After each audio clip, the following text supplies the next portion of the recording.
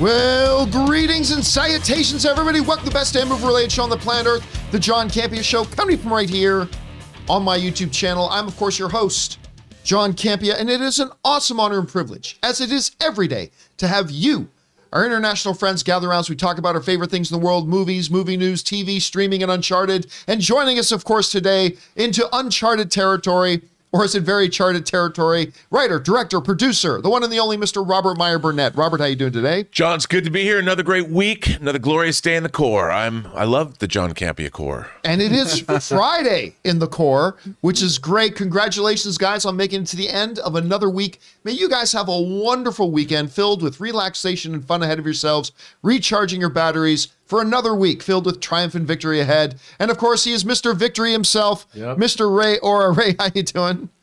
I'm good. he's ready to go. And sitting beside him, it's Chris Carr. Chris, how are you? I'm great. It's after party day. It's after party. Oh, is it the last episode? It is. The finale? We get to find out who the murderer is. Oh, so exciting. I've got like 2 episodes I need to get caught up on. I'm like 2 episodes down, so I got to get caught up on that. So hopefully I'll do that very quickly. Anyway, guys, here's how today's show is going to go. We break the show up into 2 parts. In the first half of the show, we take some predetermined topics. Then in the second half of the show, we take your live comments and questions.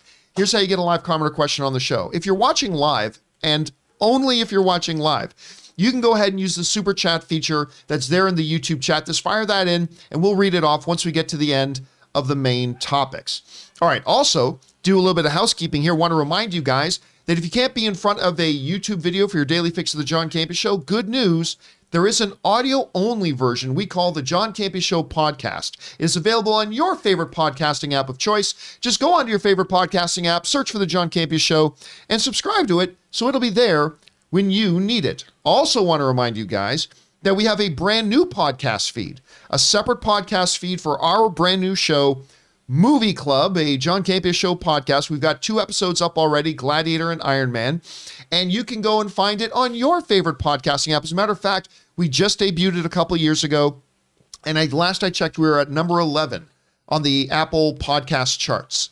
So very excited about that. So go and find Movie Club, subscribe to it. Make sure you've got it there ready for you, so when the new episodes go up, you are ready to listen to them right away. John, I want to ask you about this. One of our viewers asked me, it's a separate podcast. It's not on the John Campea podcast feed. Exactly. That's exactly right. It's not on the podcast, on the John Campea Show podcast feed.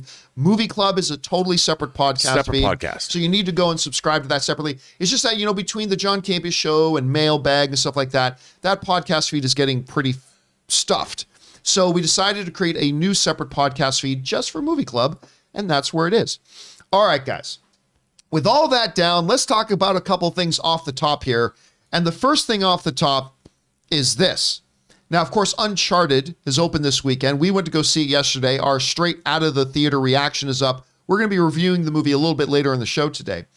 But, one of the things we've been paying attention to is how well or poorly will this thing do at the box office?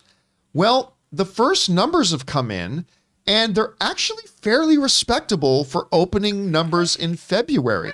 As a matter of fact, they're saying that Uncharted scored $3.7 million in Thursday previews, beating out Channing Tatum's Dog, which made $1.2 million. So Uncharted made about 3 times as much as Dog. That's more than I thought. I thought it would make like double, but still, we kind of saw that coming. But compared to other mid-February openings, this is actually holding up pretty good. This comes from the folks at Deadline, who write, Sony's Uncharted, based on the 15-year-old Sony PlayStation video game created by Amy Hennig and Naughty Dog, grossed $3.7 million in Thursday night previews that began at 4 p.m. That is a solid number that bests the pre-pandemic previews as such mid-February hits as Sonic the Hedgehog, which made $3 million on its opening Thursday, Kingsman: The Secret Service, which made $1.57 million, and even with March PG-13 adventure movie Kong Skull Island, which also made $3.7 million. Industry projections earlier this week had said the PG-13 Tom Holland Mark Wahlberg film in the mid-30 millions over the 4-day President's Weekend, possibly 40 million, but these preview figures provide great hope for even better returns. So it's looking like that $30 million number may have been underestimating how many people have been interested to go to see this thing. Because we said, Like told you guys when we talked about the $30 million opening weekend projection, I said, that's not enough. I mean, that's going to be number one at the box office, yes, but a movie like this needs to make more than that. If it can get closer to 50, that'll be much better. So if it can climb into that 40 plus range, that will bode much, much better for this movie than if it does at 30. But these opening numbers look pretty good. Rob, you see that opening weekend. Are you surprised by it? Is it doing better than you thought? Not as good as we thought? What did you think? No, I mean, I think, look, we're a world of gamers. And I think the Uncharted franchise is a franchise people love. And I know I'm a casual gamer. I'm not a hardcore gamer. But if I like it and I'm a casual gamer, I would imagine that hardcore gamers will turn out in droves for this. Chris, what did you think about this? Like, you see the numbers. I mean, you saw the movie. We'll get to our individual opinions on the movies in a minute. But what do you think about these numbers? Surprised it came in this high? What do you think the overall opening weekend can be now at this point? I mean, it makes sense to me. They've been marketing the heck out of this movie. It's a fun popcorn movie. We'll talk about that more later. And if you are a gamer, you're obviously going to see what they did with one of your favorite games. I do think it's going to do pretty well this weekend. I don't know about the longevity of it in theaters. I think. So you think legs could be an issue for this thing? Exactly. I agree. What kind of drop off do you think it's a little early for us to be talking, drop off when we haven't even had the opening weekend yet, I acknowledge. But whatever it ends up making, whatever it does end up coming about and making at the box office this weekend, what do you think, gauging on what we're guessing the audience response is going to be, the drop off? Do you think it'll get that 50 to 60% drop off, which is where most movies would like to come in? Or do you think it's going to be a greater than 60% drop off? Rob, what do you think? I think it's going to be greater. Yeah.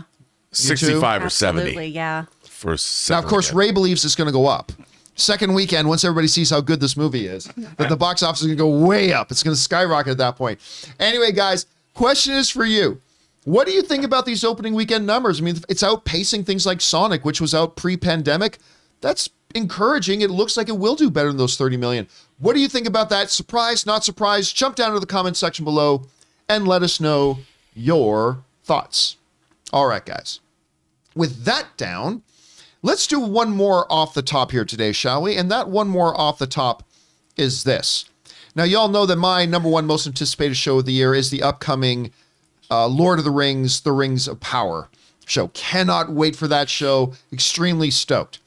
But I believe Robert Meyer Burnett's probably his most anticipated one is probably Moon Knight.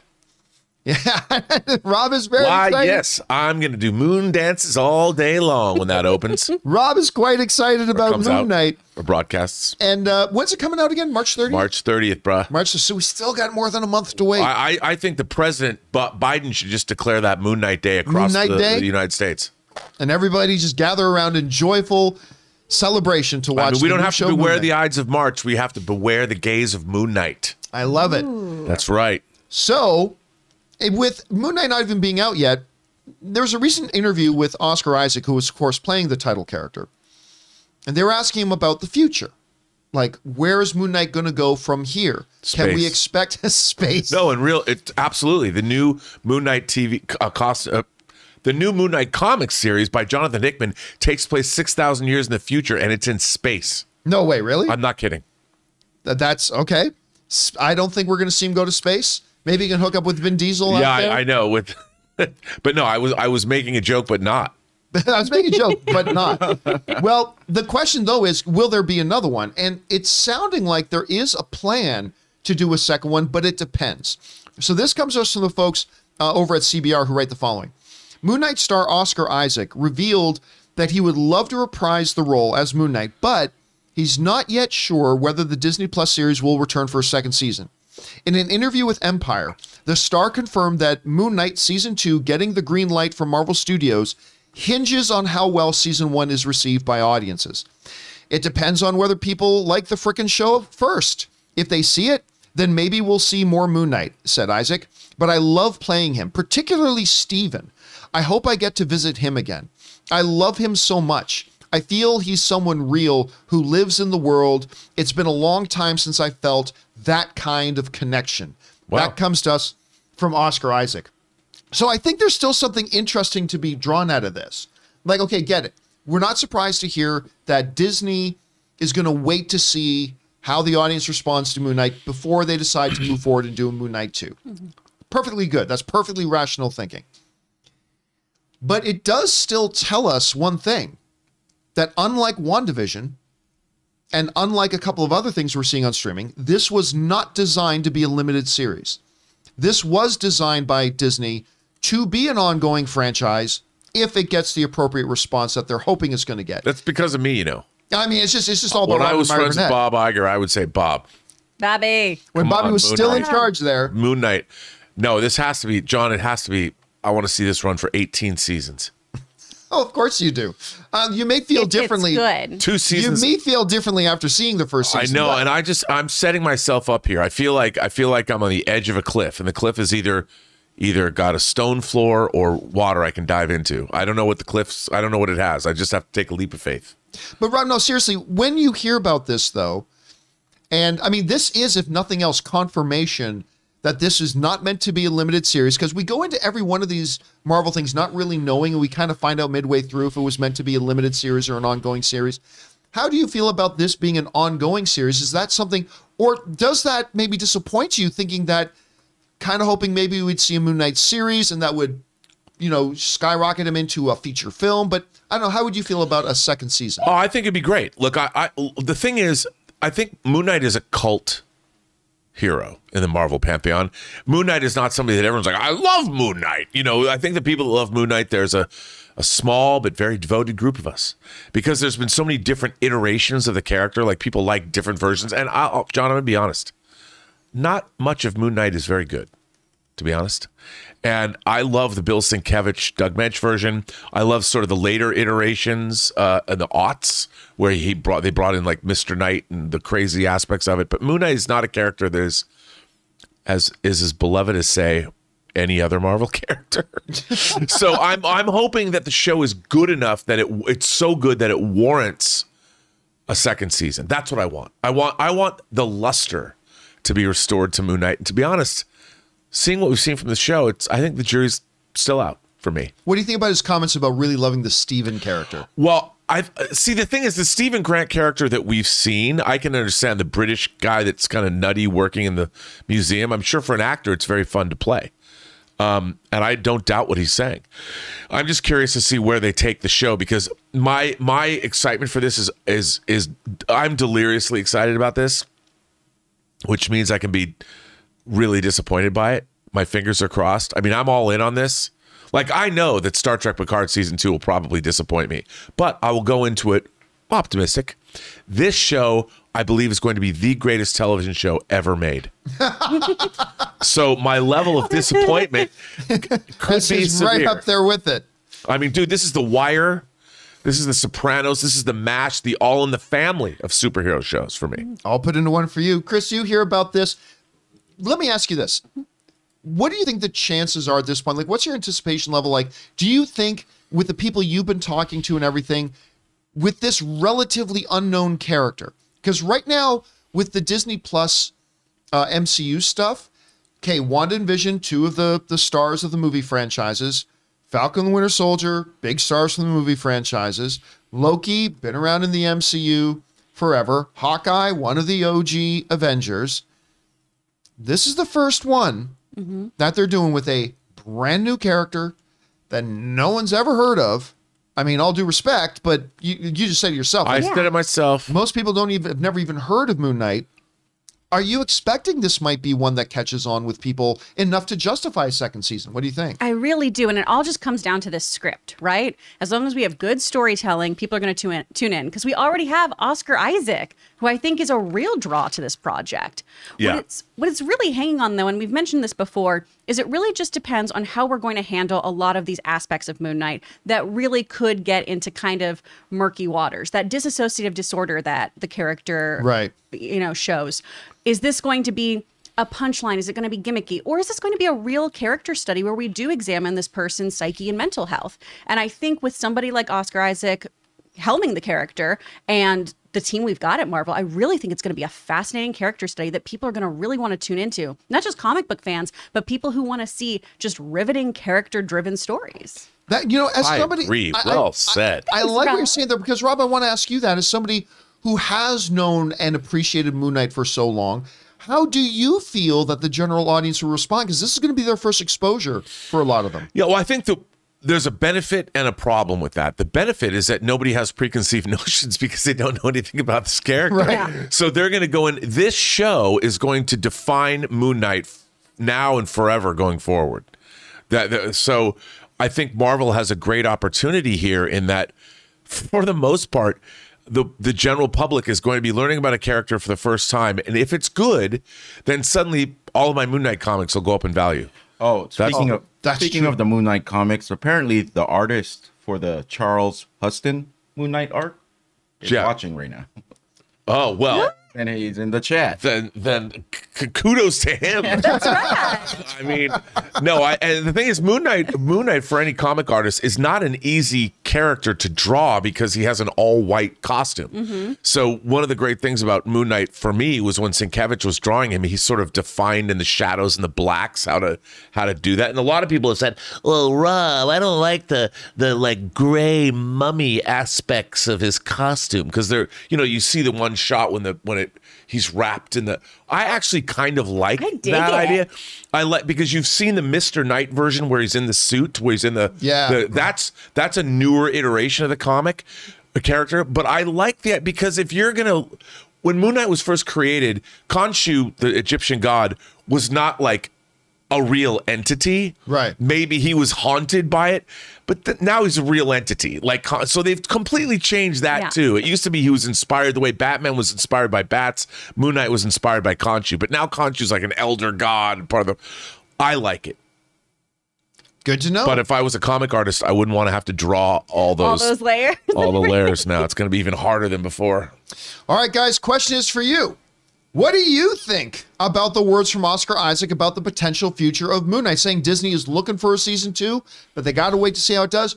How do you think people are going to respond to the character? How are you going to respond, do you think, to the character when we see it? Whatever you guys are thinking, jump down to the comment section below and let us know your thoughts. All right, guys. With that down, let's take a quick moment here and thank one of the sponsors of today's show, some of my favorite folks over at Peloton. Hey guys, we want to take a moment and thank the sponsor of today's video, Peloton. Now listen, in the never-ending quest to try to stay in shape, one of the keys is to vary up your workout and your exercises to make sure you avoid losing your motivation and keep from getting burnt out from doing the same thing over and over again. Peloton has you covered. I know for me, one of the keys was getting my Peloton tread and using the Peloton app to get my varied workouts in. And Peloton just keeps pushing you forward with new classes, new music, new ways to keep your workouts fun and motivating. One of the newer offerings that has me personally really excited is their boxing classes. Peloton is stepping into the ring with its newest discipline, and you don't even have to have any gloves. Discover a fast, furious, and fun workout with Peloton instructors in your corner. Even if you've never boxed before, these classes will have you working up a sweat while working on the fundamentals of form, footwork, and fun combos that will keep you on your toes. Peloton has a workout for every day and every kind of schedule. So guys, right now, visit onepeloton.com to learn more. That's onepeloton.com. And a big thank you to the good folks at Peloton. I've been using this stuff. Anne's been using it a lot. Give them guys a shot and make sure you use that promo code, guys, and thank the folks over at Peloton for us. All right, with that down, let's get into our main topics here today, shall we? And how do we select our main topics here on the John Campea Show? Well, it's really rather simple. You see, you guys come up with our main topics. Whenever you come across a big topic, issue, or story that you guys feel we need to cover as a main topic on the show, just go anytime 24/7 over to www.thejohncampeashow.com/contact. Once you guys get there, you're going to see a form. Fill it out with your topic or question. It's absolutely free. And then maybe, just maybe, you might see your submission featured as a main topic here on the John Campea Show. With that down, Chris, what is our first main topic today? First topic is from Jeff Middleston. Hi, John and team. Been watching since your Endgame review. Read a story that said both the Batman and Uncharted just got their official release dates in China. Do you think this means that we'll start seeing more films getting to open in the major market? And what do you think this does for the Batman's billion-dollar club chances? Thanks. All right. Thanks a lot for sending that in, Jeff. And yes, just the other day, we were talking about on the show that Robert Pattinson, the cast have got Paul together. Dano. Yeah, Colin Farrell, Paul Dano. Who's playing Catwoman Zoe again? Kravitz. Kravitz, thank you. I always try to think Lenny. I almost said Lenny again. Anyway, Zoe Kravitz, who is Lenny Kravitz's daughter. But Made is a she show going to video. go our way? Are you going to go my way? Sorry. They put out a little video just to the fans in China saying, we are opening in China. And then we found out that, yes, indeed, Batman is opening in China. And now we know when it's opening in China. And it's not just Batman, but Uncharted just got landed a Chinese release date as well. This comes to us from the folks over at Variety who write the following. Warner Brothers franchise titles The Batman and Sony's game adaptation Uncharted have both been confirmed theatrical release dates in mainland China. The Batman will reach conventional and IMAX theaters in China on Friday, March the 18th, so shortly after its North American release. Uncharted will release 4 days earlier on Monday, March the 14th. The confirmations mean that there is a rebounding flow of Hollywood movies into China after a drought in 2021 when revenue sharing import numbers fall short of the bilaterally agreed upon 34 films annual quota. There has also been a complete absence of Marvel movies from both the Disney and the Sony stables. Hollywood releases in China in 2022 have included Encanto, The Matrix Resurrections, and thank God, Paw Patrol. And again, that comes us from the folks over at Variety. So this is interesting to me for a couple of reasons. First of all, more and more as China has kind of over the last decade and a half kind of exploded as a major movie market, more and more studios have been looking in their planning stages at what they feel their movies could do in China from a box office point of view. Now, it is important to understand this, and I'm always shocked to see how many people don't get it. When a movie doesn't play in China, people say, that movie was banned in China. No, that's not how it works. China only allows a certain number of films into their market. All right. Apparently, the kind of agreed upon number is 34. When you understand that somewhere between 140 and 160 major Hollywood films get made and produced and released every year, that means less than 1 out of every 4 get to actually release in China. So when a movie does not play in China, that does not mean it got banned in China. Because we saw that a lot this year with like, okay, so this movie isn't going to Chinese release. And people say, that movie was banned. No, it wasn't banned. It didn't just get one of the exceptions to be allowed to play there. So there's a difference. At any rate, this past year, as there have been a lot of tensions, an extreme few number of Hollywood films have been able to play there. However, a number this year have been already permitted. We're finding out Uncharted is going to get to open there. We're finding out Batman is going to get to open there. Variety seems to speculate that this is a signal that they're going to be opening back up the doors, that more and more Hollywood films are going to be able to make some money in China to bring over to the Hollywood film system. Can it do it? And will it continue to go in that direction? I think having 2 major films like this announced at the same time is probably a pretty good indicator of that at this point. Now, as far as what does this do for Batman's billion-dollar chances? We talked about this on the show the other day, that when you go back and look at The Dark Knight Rises, and Batman versus Superman, all 3 Batman-related movies that did play in China, none of them made over $150 million. One made about 50, one made about 60, one made about 100 and something, 100 and change. So any money that the Batman makes there will definitely help, but it's not the deal breaker. Like, it's not like Batman movies in China have been making $400 million. Well, then, yeah, automatically, that means the Batman's going to make $1 billion. So while it will help, and we said this the other day, but we'll say it again, I do not believe it playing in China becomes a stamp of guarantee that the Batman's going to make be a $1 billion film. It's going to do well. It's going to make a lot of money, and China will help, but I don't think it becomes an automatic. Anyway, Rob, you're seeing these numbers. We've got the Batman and Uncharted getting release dates now. What do you think this kind of might mean for the the future films of Hollywood coming out, being able to have that extra movie market? And what do you think specifically this does for Batman's chances? Well, one, it's always good to have more places, more venues to show movies. Period. I mean, and China is a huge movie-going population, a gigantic population center on the planet, so it's important that movies play there. whether Batman, I mean, I'm sure the Chinese government's like, let's allow these Batman movies are all about the corruption of the capitalist system. You know, it's all about one man, how America is a corrupt and decadent place. And there's only one man going up against the system. So I'm sure they use it for their own propagandistic purposes, which I appreciate. But will it make $1 billion? And it really depends. I mean, it comes down to whether the movie's good, John. And it's 3 hours. I mean, are the Chinese audiences going to sit for a 3-hour Batman movie? Maybe, if it's good. But I think it's a definitely sort of a vote of confidence. And Uncharted as well. I mean, while we'll talk about it later, Uncharted was not my favorite movie I've seen lately. But I do appreciate when you have a venue that allows Uncharted to, if they make another one, and they seem to think they're going to make another one, the more money it makes, the better the chances are that the next movie is made. And I always look at the second movie in any series as the Godfather 2 or the Empire Strikes Back or the Road Warrior of that series until I see it. So hope springs eternal. If it does well in China, there's a lot of gamers there, so it makes sense that they're going to let it play there. Maybe it'll get more money, and maybe they'll make a really great second entry in the series. Chris, you're seeing this. Again, the bigger question is, do you think this is kind of a signal that we're going to start to seeing the regular flow of movies into that market again? But then specifically, what do you think this does for the Batman's $1 billion chances? I absolutely think this is the sign of the floodgates opening. We're going to have more films from here over in China. And that's a great thing. Like Rob said, we want more people to have access to movies the way they should be viewed, in a theater. Less which is piracy. Awesome. Yeah, absolutely. Because it's a crime, you know. I've read it. I've seen it. It is a crime. I've seen it. It's a crime. Oh, it's a harmless crime. No, I'm kidding. So I think that's great. As far as the numbers go, it does feel like found money, right? Where it's just, well, more people are going to see your movie, so obviously that will contribute to your box office. Is it going to be the big pendulum swing that decides if it's part of $1 billion club? Probably not. But every penny helps.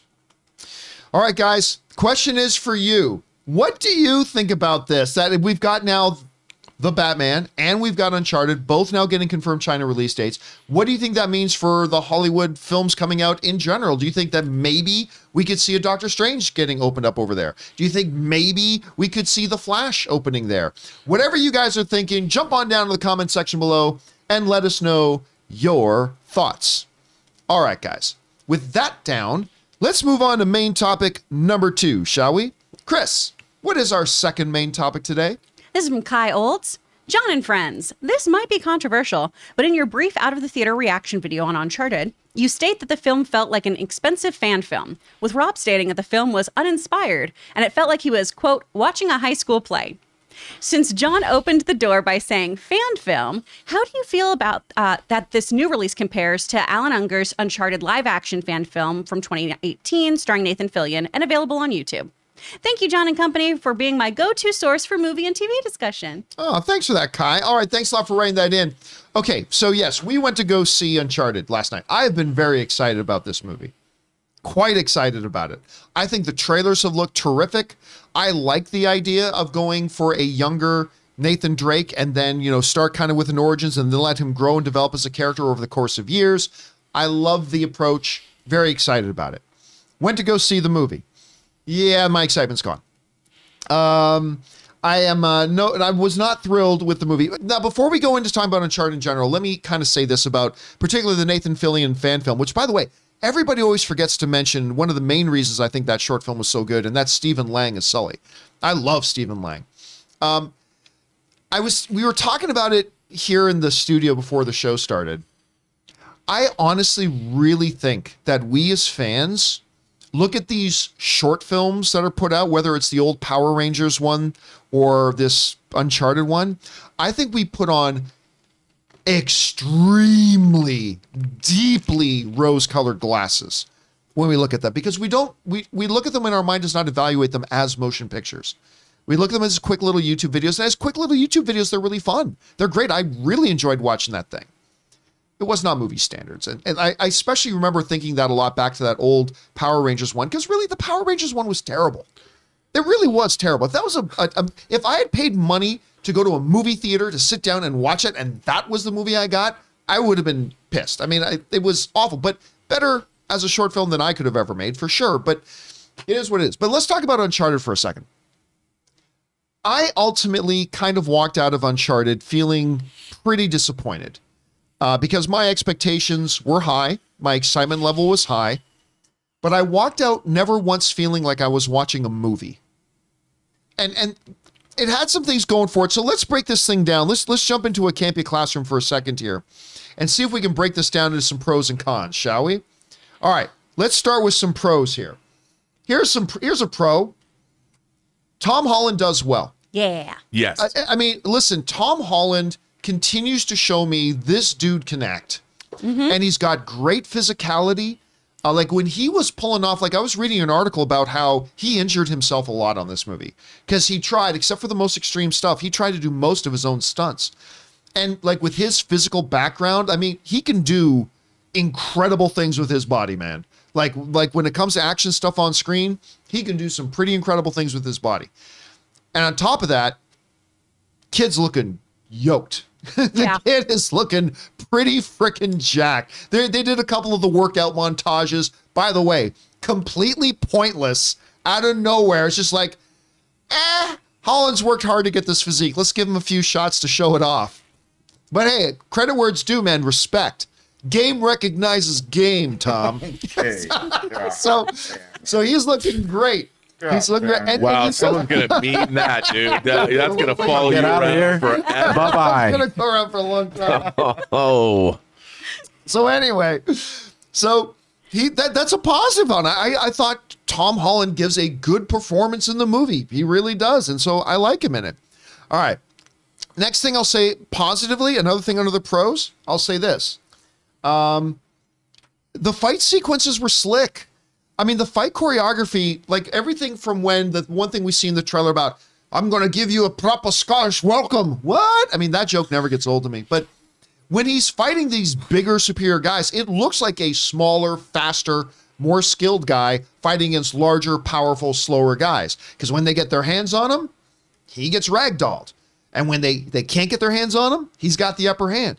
And everything from the fights we see on the boat to the fights we see in the museum and things like that, I thought the fight sequences came across as slick. They look good, well choreographed, had a decent level of excitement to them. I like the fight sequence, so I'm going to list that one under a pro. Another thing that I'm going to list under a pro for this film, Uncharted, is that the set pieces are well done. Like the main set piece, of course, the one that got me excited going into it was the two pirate ships flying through the air. And I'll tell you what, it felt grand to me. It felt grand when they were fighting on it. I mean, the physics had consequences. When a helicopter would bump into something, it had consequences with those people on the ships. Again, mixed with the really good action choreography, I thought the set piece was exciting and fun. I'll say easily my favorite part of the movie was that big set piece in the final act of the film with the ships flying, stuff like that. That was easily my favorite part of the film, and I thought that was well done. Another thing I'll say that was a pro, and that I think several people will probably walk out feeling were pros, was that there are some very nice direct call-outs to the games. Now, I won't give them away per se, but there are a number of scenes in the movie that are directly taken out of the games and like dropped into the movie. And there's a few other neat little things that if you know the games and the behind the scenes thing on the games are kind of a nice little wink and nods. But I never once felt, and this is a pro, I never once felt the movie going, look how Uncharted-y we are. Like I never felt that they were doing that. And that's a good thing. Because you go back to Paul Feig's Ghostbusters, which a movie I don't think is total garbage. Like I think it's a letdown, but I don't think it was total garbage. But one of my biggest frustrations with that movie was constantly, every 5 minutes, look, everybody, remember the original Ghostbusters? Oh, remember this from the original Ghostbusters? And it was just so overt and in your face that it made it difficult to watch. And I never felt like they did that here. Unfortunately, it's not all sunshine and rainbows. Let's get into the cons here for the film. Con number one. This movie feels more like a collection of scenes than a movie. Agreed. And here's what I mean by that. I feel like there's a number of set pieces in the movie that have some strengths. I'm not going to say they don't, but it felt like they sat down in a room and said, let's come up with some cool scenes. Okay, what about a scene where he's being chased around a museum. And he's got to dive by this and grab onto these expensive chandeliers, blah, blah, blah. Okay, cool, that scene. What about scenes where they're scurrying under caves under a city? Okay, cool, a scene. How about a scene where there's 2 pirate ships flying? Okay, a scene. But I never felt like they sat down first with an idea for a story. And then as they progressed through creating this narrative, finding scenes and set pieces that would fit in them, it felt like they started with the scenes and then just said, just throw it on film. It felt so disjointed. It felt disconnected. I mean, even the characters themselves, which I'll get to in a second here, just felt like, well, just add these characters and add these scenes. There you go, without ever doing the work of sitting down and narratively creating a flow to a story. And again, it just kind of felt like a collection of scenes rather than a movie. And that's what I felt like I was watching. That leads us into this one that I think is a big con to this movie. There is no chemistry between any of the characters. What? Okay, now don't get me wrong. Don't worry, we'll get to Ray. We'll let Ray have a say on this in a second. But it's not saying that Tom Holland did a bad job. Not at all. I've said the opposite. I don't think Mark Wahlberg did a bad job. Not at all. I'm just saying that I never once felt any legitimate chemistry between Tom Holland and the love interest, or between Tom Holland and Mark Wahlberg, or between Mark Wahlberg Sully and his foil who gets introduced in it that he's supposed to have some kind of history with. Zero chemistry. I felt no connection, no tension, no anything. And that just goes back to the last point that it just felt like this movie felt like a collection of scenes, felt like a collection of scenes and characters randomly thrown together. And then they just asked the characters, the actors to do the best job they could with the dialogue they had. And it just kind of went nowhere. So to me, zero chemistry between any of the characters. That's a big thing. And here's the biggest thing for me. And maybe it shouldn't be the biggest thing, but it is. I've always said this, guys. If you're going to make a comedy, you can do almost everything wrong. If you make the audience laugh, you get away with it. You can make a horror. Your horror movie can be as shitty as you want it to be. If you give some great scares and give some tension to the audience through the movie, everything else will be forgiven. If you're going to have like an adventure film, particularly like a treasure hunting adventure film, in the vein of an Uncharted or in the vein of whatever other kind of movie, you can get like a National Treasure, whatever. You can get away with a lot. If you have a great quest and a great map following and a great mystery solving thing, if you do that well, almost everything else will be fine. And I'm going to tell you, all these other pros and cons I have here, that feel like a collection of scenes, no chemistry between the characters, blah, blah, blah, all that can be forgiven if the actual treasure hunt is good and fun. I'm here to tell you, the treasure hunting and the map following in this movie was ridiculous. Absolutely ridiculous. And I'm going to give a couple of spoilers here, okay? I'm not major plot spoilers, okay? I'm not there's a lot of plot, but I'm not going to give away any major plot spoilers here. I'm going to give away a couple of events in the film that are connected to the trailers, but I just want to give you that heads up, okay? I'm giving you a bit of a warning. For example, and I joked about this in the straight out of the theater reaction,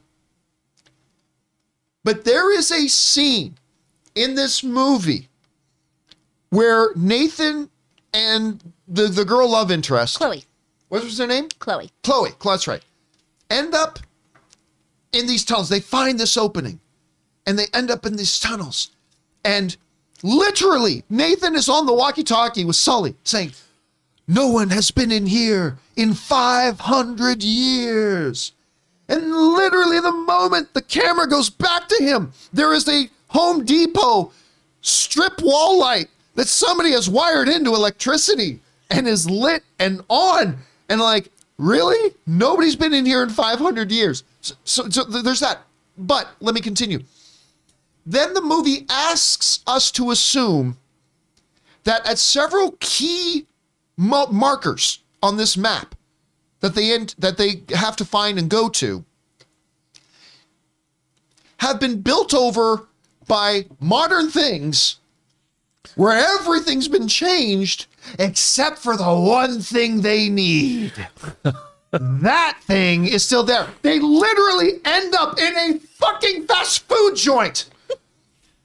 A modern day fast food joint. Thank God that amongst the Happy Whoppers and the whatever else that's all over the place, the one thing they didn't move and somehow built around is this thing on the wall that they need. And then when they're finally, you see you're in these tropic island sort of things, when they finally end up to kind of where they need to go. Guys, it's a giant open door. The final stage of their journey, they'd literally just get to a place and look at that giant cave opening where there's literally nothing in it but water and a bright glowing blue light from under the water. Nobody in 500 years ever thought, look at that giant ship-sized open cave. In a very tourist area. In a very, very touristy area. It's a very nice resort nearby. With a gorgeous resort right up the beach from it. Like they don't take you out onto water excursions they don't to let go anyone cave go diving or spelunking. diving at all. And nobody ever in 500 years ever thought, let's go in there. You know what it reminds me of? Look, I love my favorite Indiana Jones film is Indiana Jones and the Last Crusade. It is my favorite one. But one of the most mind-bogglingly dumb things in that movie that I always shake my head at whenever I rewatch it is they finally find the tomb of the Crusaders and stuff like that. And then when something happens in their lives and days, they need to get out. Oh, look, there's a manhole cover above us. And they literally come out of this manhole cover into a cafe in the street. It's like, really? For the last several hundred years, all anybody had to do was look down that manhole cover and there's this thing you're searching for? Anyway, but that's the thing. The treasure hunting and the adventuring, every part of it was utterly unbelievable. Was completely and utterly unbelievable. Hey, they built a nightclub around where we have to find the next marker. Good thing that's the only thing they didn't touch. It became ridiculous. And it's like, I can't get into the adventure of it when it's profoundly unbelievable. I understand suspending some disbelief here and there, but anyway, so let me recap here. The pros. No, don't recap. Let me recap the pros.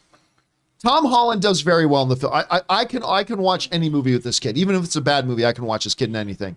The fight sequences are slick. The set pieces are well put together. And I thought there's some nice callbacks to the game themselves. However, that is unfortunately not enough to make up, in my opinion, for it's the fact that it doesn't actually feel like a movie. It feels like a random selection of scenes with a random collection of characters who have absolutely no chemistry between them. And the treasure hunting just felt unbelievable and ridiculous. And at the end of the day, did I hate this movie? I didn't hate it. There's enough pros there that I walked out not hating it, but I was definitely disappointed in it. I definitely don't like it. I'm kind of let down. But, Ray, you mentioned something coming out that's a good thing to keep in mind.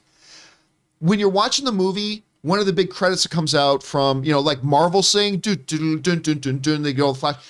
The brand new intro for PlayStation Studios. It's their first film. And so I will try to keep that in mind. Might be their last. No, it ain't their last. Kidding. I'm just kidding. It made me realize I'd much rather be watching a God of War movie because they do have. Yeah, That's true. God of War. It made me go, oh, The Last of Us. Okay. Yeah, and that's going to Let them work up to that. This was like their first play right here. So. Yeah, so, again, overall, I don't think it's the worst film I've seen this year. I was disappointed by it. I thought there was a lot of potential there, and I just walked out let down by it, considering how excited I was. Anyway, Rob, you watched the movie with us as well. What worked for you in the film? What didn't? Well, to be fair, Tom Holland, who I was going to be ready to be critical of because he doesn't look like Nathan Drake, he's a movie star. You can watch Tom Holland. He's fun to watch. He gives it his all. He's physical. He's funny. He's got great comedic timing. Great timing. He's a movie star. He doesn't just have to be Spider-Man. He's been underserved by his material. This is a movie, though. This screenplay was terrible. For me, it's always about characters and story. This screenplay, like you said, John, none of it makes any sense. None of it is any fun. And it lets you down on every level from a storytelling standpoint, like you already explained. But here's what I would say. I think the granddaddy of the modern treasure hunting movie has to be the Indiana Jones saga. And if you go back to Raiders, in the first scene in Raiders when Indiana Jones is introduced, he is a badass. He is really, really good at what he does. But even that is not good enough for Renee Belloc to show up. And once again, we see you as there's nothing you possess which I cannot take away. And then the next thing you see of Indiana Jones is he's also a professor. He's teaching at school. So you see him as a badass and an academic. He's basically a warrior poet. And he's established as this great character of these different dichotomies. So you love the guy. Nathan Drake needed that. And the way they do it, again, like everything else, is really, really clumsy. But here's the thing that I think the movie really falls down on.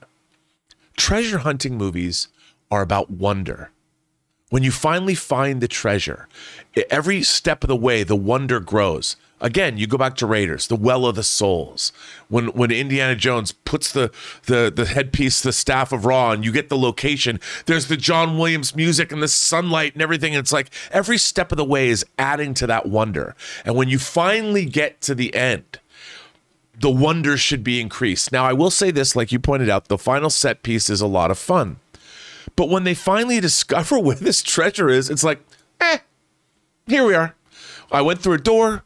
Here's billions of dollars worth of treasure. Whatever. I mean, I never felt wonder in this movie.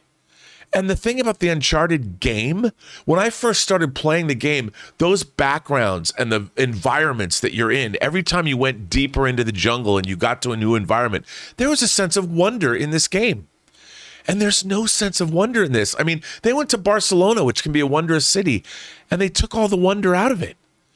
And I never felt anything that made me feel, well, anything in the film. And there's got to be magic in a treasure hunting movie. And I don't mean magic like God coming out of the Ark of it. Yeah, I don't mean God. I mean the magic of discovery. You know, whether you're going underwater and finding the lost city of Atlantis, or you're finding the Goonies galleon, or the galleon in this, or whatever, there's got to be a sense of wonder and discovery in a treasure hunting movie. And there's none of that in this film. It's wonderless. Chris, you were, let's say, remarkably, what's the word I'm looking for? Remarkably reserved? I was. In this film, what did you think about it? Also, Jonathan Landers, hi, it's really me in the chat. I expected exactly what we got. I went into this being like, this isn't an Uncharted movie, but okay. So for me, my expectations were met. The first 30 minutes of this are particularly hard to sit through. It's just really clunky. All their meet cutes really just don't pay off. And Tom Holland is doing the best he can with this script. I find Tom to be giving those moments where he's 100%. aiming for that chemistry. He's so charming. He's so delightful, even though he's the bartender from Cocktail, you know, he's Tom Cruise. But, you know, he's doing what he can with this script that's just not serving him well. I really think that it doesn't pan out, and it's not fun. Like you were saying, Rob, there's just not the amount of joy I wanted in this. And if everyone at least had the can-do attitude of Tom Holland, maybe it would have worked a little better. Even, you know, I love Mark Wahlberg. I love an exasperated Marky Mark. It works great in the other guys. But there was something here where that exasperation just felt so one note constantly. You didn't understand why these two would keep working together, why they would want to playfully banter, because it just felt like they were stuck. And not in a way that really behooved either of them, where it was some kind of symbiotic relationship for them. It was a bummer. The post-credit scene, stick around for the post-credit scene. I think the post-credit scene promises a little bit more Uncharted than the film itself did. And now I should point out here, before we go to Ray, there are people who like this film. I mean, while it does not have a good critic score right now, it does have 39%, which means almost 4 out of every 10 critics who went to go see it enjoyed it. And I've heard from some of our viewers, even a lot of the comments in our post, in our instant reaction video that we put up last night, have written and say that they enjoyed it. And we're not all Scrooges in here over, you know, this movie. There's one of us in this room who had some fun at it, and that was Ray Ora. Ray, what worked for you here? You know, the smartest brain in here. No, I'm just kidding. First of all, like, I don't do treasure hunt movies, so this is literally like my first one that I've ever watched. So I don't know if you want to take my opinion for, you know, I don't know. But Tom Holland, like, if he's not Nathan Drake. Like, I don't see Uncharted at all in this. But if it didn't have Tom Holland leading it, like, I don't think I would have liked that as much. Right. So he's a very important part of it. That says a lot about an actor's performance, actually. Him and Mark Wahlberg, the chemistry thing, they just met each other. So I didn't expect them to be like the chemistry to show on screen. Like in the movie, they just met each other, I mean. But their banter I thought was cute some of the times, like when he was saying like, oh, he gave him the smaller sword. He's all here, here, little man. He's like, I'm only like 1 inch shorter than you. Yeah, that those like things that line, I enjoyed. I mean, look, when you play an Uncharted game, you don't really like look forward to the dialogue. You want to get to the jumping parts and the action. And I thought this movie gave it to me. You know what I mean? I mean, you were legitimately like clapping at a few scenes in the movie. I mean, that's like, only because time. my biggest fear in the movie was the air scenes. Right. Because in the trailer, I was like, "That's so green screen or whatever it is." Looks so. It actually looked great. I was impressed with how it looked. That was true. Those aerial sequences are pretty. And great. the treasure hunting part in the beginning, I'm gonna admit I did fall asleep for like 5 minutes. But I was completely tired, and it was just like the dialogue part. I just threw all that stuff in the trash. Who cares? Who cares? When it got to running around the city and turning the key and finding things, I was all in. It's just a fun movie. I think kids will love it. Kids will definitely love it. Yeah. If you don't go in there expecting like a award-winning movie, I think everyone would enjoy it. I mean, like the action was enough for me. Is all I'm saying. I do want to say I went into this too fully on the Nathan Fillion short film train. I love that. I think it's a great scene. I don't think I'm seeing it with rose-colored glasses, but maybe I am. But after seeing this, though, I don't think Tom Holland was miscast. I think he just wasn't given a script that allowed him to be a young Nathan Drake in the way that we all wanted him to be. I think if he got the right script, I would he could have totally done agree it. with that. I totally agree with you. Yeah, and look, is it just me? I am positive that Tom Holland had major dental work done, because there, especially in a certain number of scenes, there are scenes where his cheeks, his lips are kind of like that, and you can see when he's talking. And I think they gave him a number of scenes with bubble gum to pretend he was chewing bubble gum to maybe cover or hide the fact that he had some swelling in his mouth. I mean, I got to go back and watch it again. Although this movie was filled with like 3 or 4 short mini montages. Yes, which, it did. Was really funny to me. I don't go ahead, Jordan. Well, I'll tell you something that I really objected to in this movie. And it goes back to my adage, never put your universe before your characters, your story. This movie asks a question in the beginning of the film that it's going to wait to movie number 2 or 3 to answer. And it has to do with something to do with Tom Holland's familial situation. Right. And it's which is right out of the games. Yeah. So I don't think that's ruining it for anybody. Yeah, absolutely. But it's like, tell me the final story.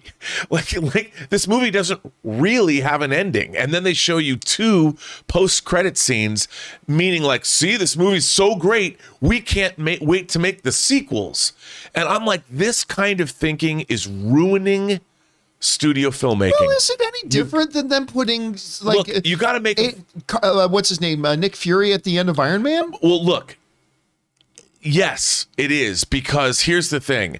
When is a video game adaptation warranted a sequel? Maybe you could say Mortal Kombat or something, but make us a great film that is a self-contained entity that works.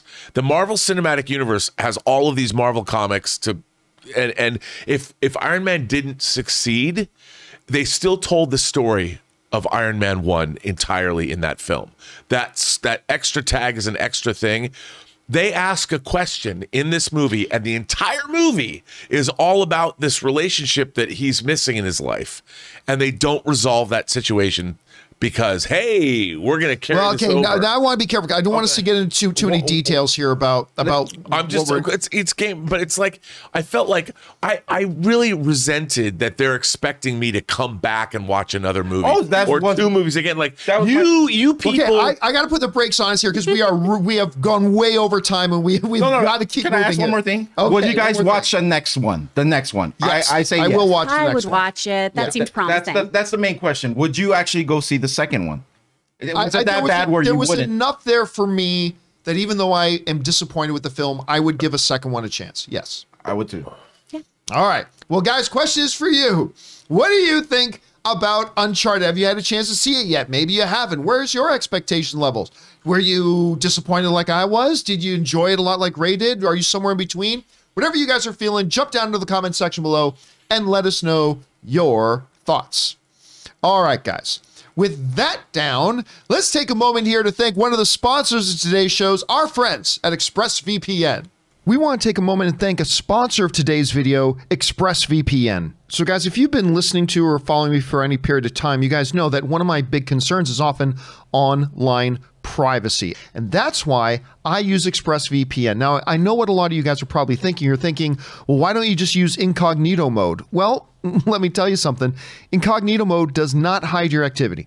It doesn't matter what mode you use or how many times you clear your browsing history. Your internet service provider can still see every single website that you visited. And listen, it doesn't matter who your internet service provider is. Internet service providers in the US can legally sell your information to ad companies. ExpressVPN is an app that reroutes your internet connection through their secure servers so that your internet service provider can't see the sites that you're visiting. ExpressVPN also keeps all of your information secure by encrypting 100% of your data with the most powerful encryption available. And ExpressVPN is available on all your devices. I mean, your phones, computers, even your smart TV. Protect your online activity today with the VPN rated #1 by Business Insider.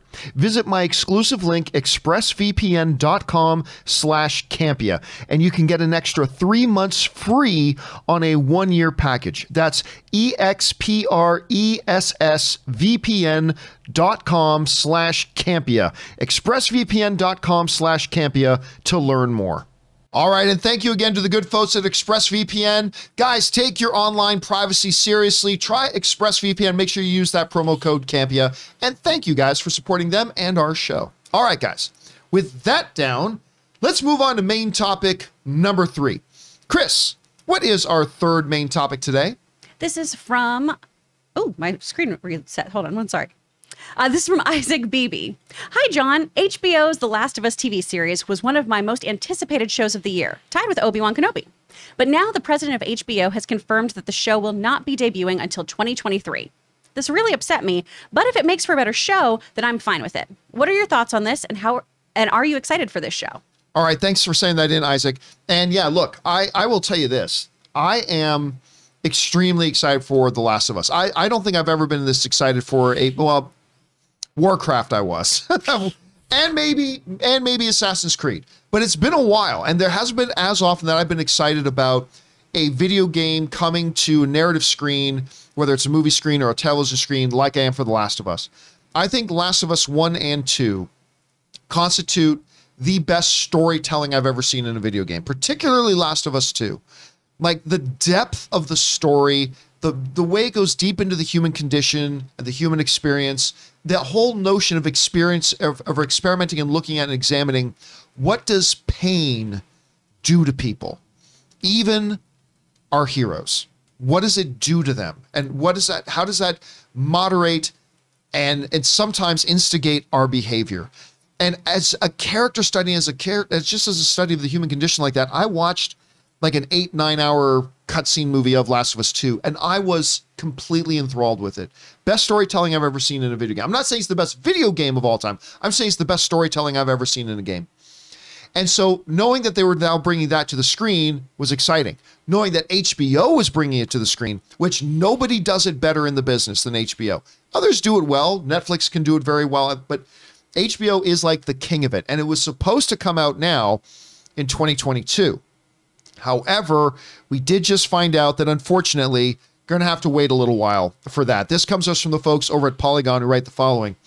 Although the series was originally announced to appear in 2022, HBO and HBO Max Chief Content Officer Casey Bloys offered an update in an interview with Deadline, stating that the much-anticipated HBO adaptation starring Pedro Pascal from The Mandalorian and Bella Ramsey, one of my favorite side characters in Game of Thrones, was still in production.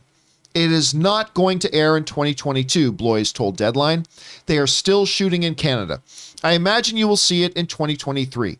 Despite this delay, Blois offered his impressions of what he had seen of the series so far, expressing excitement for showrunner Craig Mazin's take on the series. I've seen some early episodes and I am very excited, Craig said. Craig did Chernobyl for us. He is a fantastic writer and director. What I've seen looks amazing, so I'm excited for it, but it will not be in 2022. And that again comes to us from the folks over at Polygon. Okay, I'm going to tell you, I'm bummed about this. I am like one of the worst things from an entertainment point of view, okay? From an entertainment point of view, one of the worst things during the whole pandemic era is how many of these projects we've really looked forward to getting pushed more and more and further off and further off, further off. And that's, pretty disappointing. But it has not hurt my enthusiasm level for this.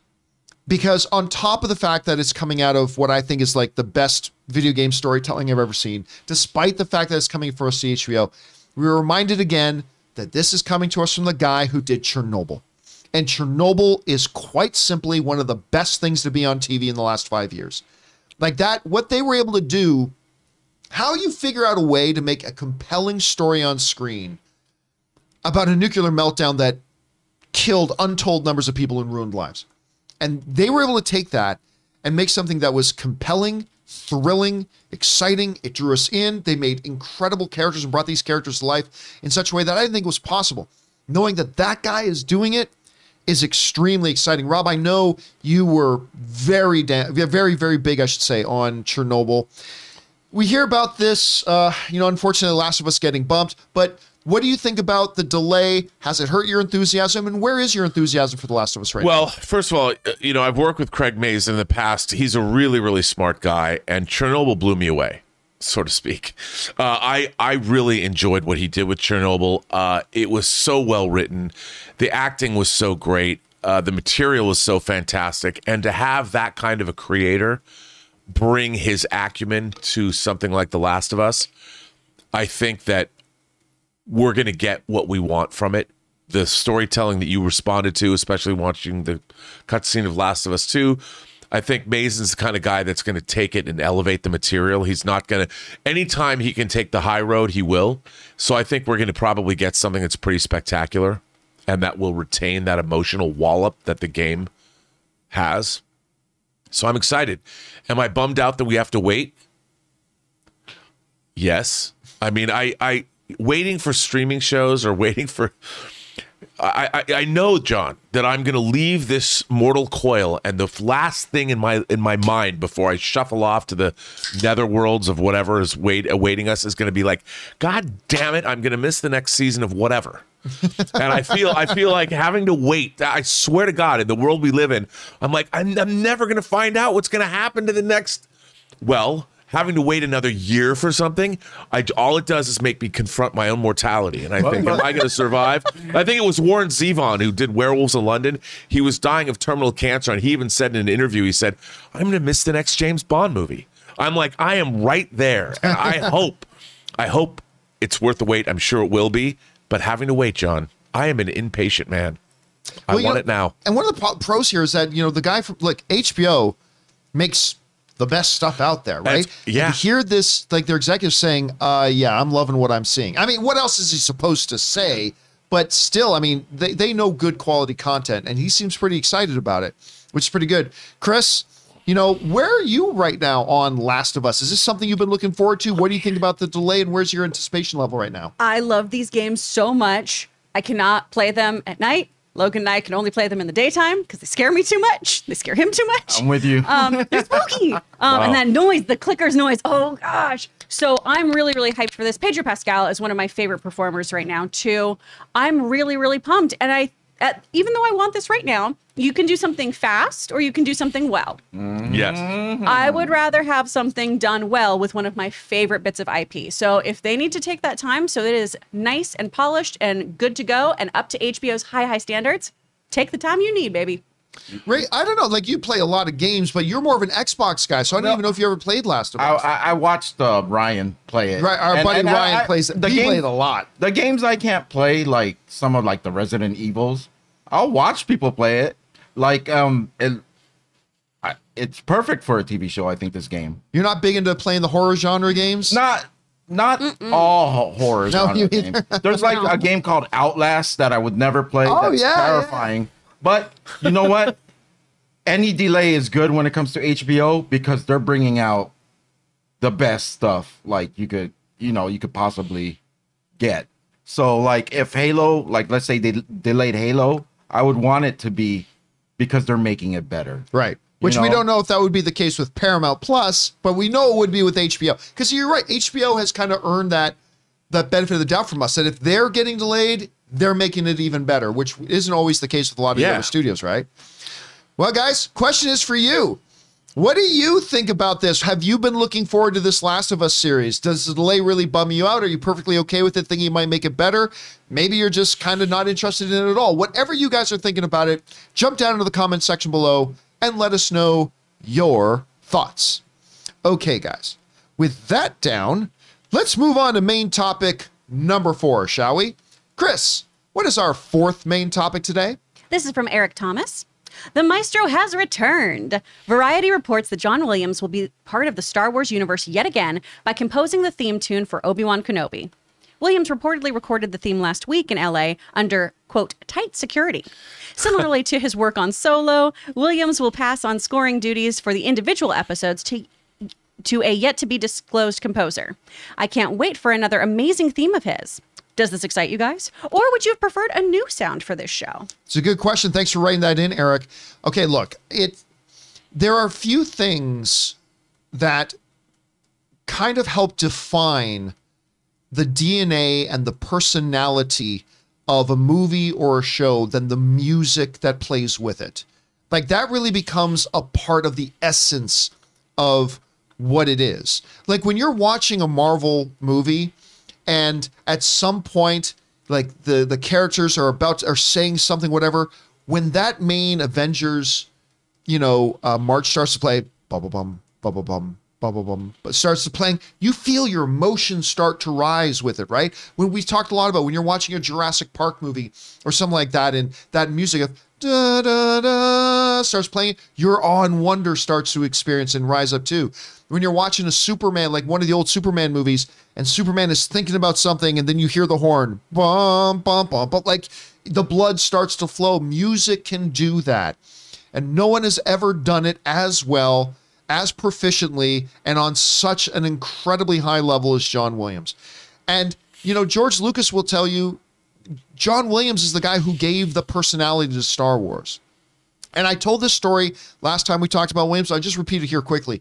At one of the more recent John Williams in concert at the Hollywood Bowls that we were at, he brought out special guest star Steven Spielberg, who said, "You want to know how important John's music is? Let's watch the first 7 minutes of Indiana Jones and the Last Crusade without John Williams' music. Play it." And they played the full 7 minutes of River Phoenix trying to get away from those guys and get the thing to a museum. And it was awkward as hell. And then Steven Spielberg stood back up. Okay, now let's watch it again with the maestro playing along with it. And then they played the clip again and it was totally different. It had life and breath. And here's the thing. When that movie, Star Wars, opened so long ago, it was John Williams' music that gave us the personality of Star Wars. For us now to come back to what is the 45th anniversary? Yes. 45th anniversary of Star Wars with Obi-Wan coming out, a character that John Williams' music to the day brought in. There is something, number one, incredibly poetic and beautiful about that. But number two, look, I'm totally cool with all the other conductors coming in and doing work on Star Wars. But if you ask me my preference will always be John Williams doing it. And they brought up something right in the thing there, that John Williams isn't doing all the music for all the episodes. He's coming in to give the main score, Obi-Wan's main theme, and then he's going to let other people compose the various episodes and do the scoring for it, and that's great. The dude is 90 and he's incredibly busy, so that's great. But I love this news. Rob, you hear about this? What do you think about it? Bruh.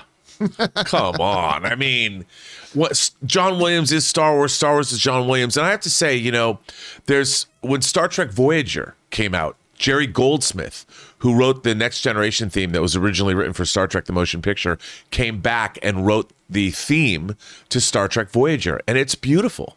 Now, he never scored the episodes, but the theme is beautiful.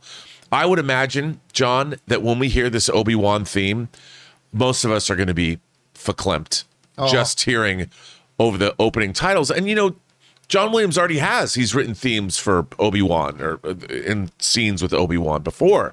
And I would imagine this will be a variation on something that'll seem familiar, which means it'll pack even more of a nostalgia wallop to us.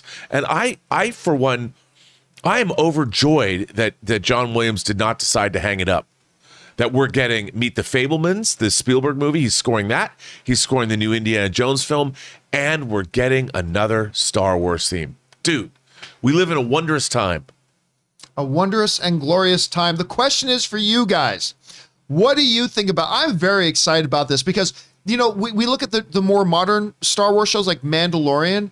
But come on, you're already today, like that main theme. Dun, dun, dun, dun, dun, bum, bum, bum, bum, bum, bum, bum, bum. All right, or even, Ray loves the Boba Fett theme. One. Yeah, but now I don't remember it. See, it's not that memorable. It's not that memorable because I don't remember it. But I mean, that can bring an identity to it, and I think John Williams doing this is going to be great. Guys, questions for you. How do you feel about this? John Williams, the Meister himself, doing the main theme for Obi-Wan.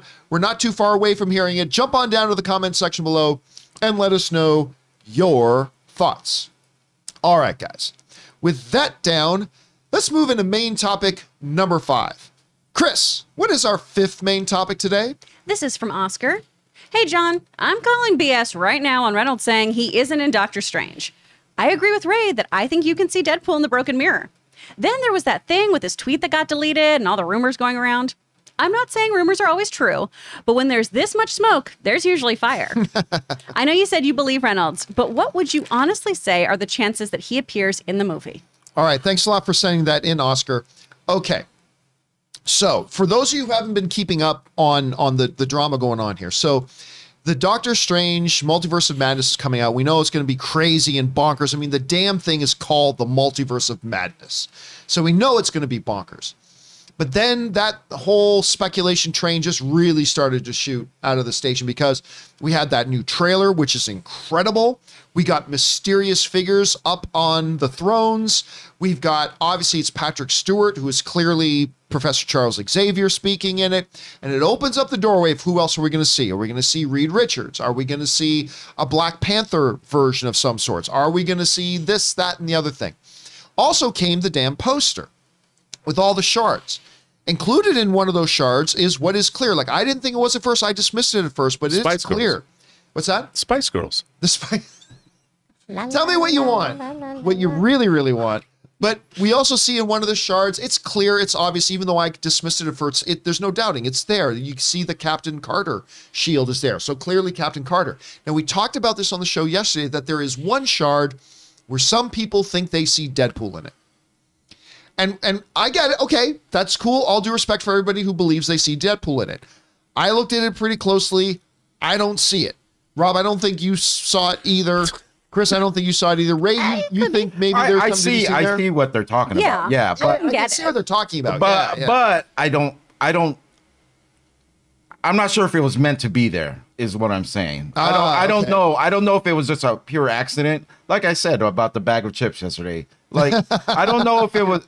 If it was there, it is there. But they clearly didn't want people to point it out. Like, it wasn't clear enough. Like, if they want the obvious things, like the shield is obvious, right? The shield. Oh yeah, the shield. As soon as you zoom in, it's obvious. That. Yeah. That one, you still have to like find it with your eyes, like in order to make it out. Find it. I don't know. That's the way you're putting it. So I don't know if it was meant to be like an obvious thing. If it was put in there, I don't know. So it has created this discussion that's been going on about whether or not we're going to see Ryan Reynolds in this movie. And there are a lot of people who are absolutely convinced. And we discussed the pros and cons and the possibilities and the unlikeliness of him yesterday. Of course, talking about how Reynolds himself said in an interview, said, look, I might not be the most reliable guy to say this, but I promise you I'm not in the film, right? And we put up a poll on this show yesterday, and it was basically split. We asked in a poll of our viewers yesterday, do you believe Ryan Reynolds when he says he is or is not in this interview? And it was split right there in the middle. 50% of people believed him. 50% of the people did not believe him. And Rob, we talked about some of the pros and cons. I mean, it is Sam Raimi. Sam Raimi can do some bonkers things. That we have a lot of things coming in here. We know that Deadpool is coming to the MCU at some point. But then on the flip side of that, we talked about how this would break the tone, it seems to be, of what they're trying to set for the movie. There has been nothing official saying he'd be in there, so we've gone back and forth. All right. So what happened was yesterday, me, Rob, and Chris, we went out to lunch yesterday. And as we were talking about it a little bit, I said, you know what? Why don't I just ask somebody in the studio system, and I'm not going to reveal who, you two know who it is, but I'm not going to reveal to anybody else who it is. I said, instead of wondering about it, why don't I just ask? Because this person who is extremely well connected to the situation has never once given me an incorrect piece of information, like ever. Even the wildest stuff, ever. And I can absolutely guarantee you this person knows. Knows. I can confirm for everybody right now, Ryan Reynolds is not going to be in Doctor Strange 2. I can 100% confirm that for you guys. Ryan Reynolds will not be in this movie. The source that we reached out to yesterday is 100% in the know and 100% said, basically made in no uncertain terms, Ryan Reynolds is not in this film. So you can tell whoever you want, whatever, but I am just telling you, Ryan Reynolds will not be in this movie. Well, let me ask you something, John. What if, like, Wong is watching TV in the Sanctum Sanctorum and a Mint Mobile ad comes on? I mean, technically, Ryan Reynolds could be in the movie if they wanted to do a crossover or a sponsorship like that. Or is Deadpool not in the movie? Well, I mean, that's a good question because I did not ask the question. Is Deadpool in the movie? The question I put forth was, is Ryan Reynolds in this film in any way, shape, or form? And the answer was no. Now, I think you raise a very interesting... Because that would be kind of cheeky if there was a Mint Mobile ad. I mean, what's to say that there couldn't be a Deadpool poster on a wall? Yeah. Right. Or, maybe a version of Rachel McAdams and Benedict Cumberbatch are walking down the street in New York City and they pass by a movie theater and there's a marquee of the latest Ryan Reynolds film on the marquee. Everyone's just drinking aviation gin. Everybody's drinking. As they should. That's all that damn dude has been doing. He's been pimping his aviation gin. It's really delicious. Anne loves it, actually. so It is good. really good. I'm a gin Good job, person. Those who Ryan. don't know, what's his name? Ryan Reynolds. He owns a gin company called Aviation Gin. Anne loves the stuff. She really does. I don't drink. I'm sure if I did, I'm sure I'd love it too. But I'm sure there could be some kind of cheeky way like that. That could be a possibility. Yeah.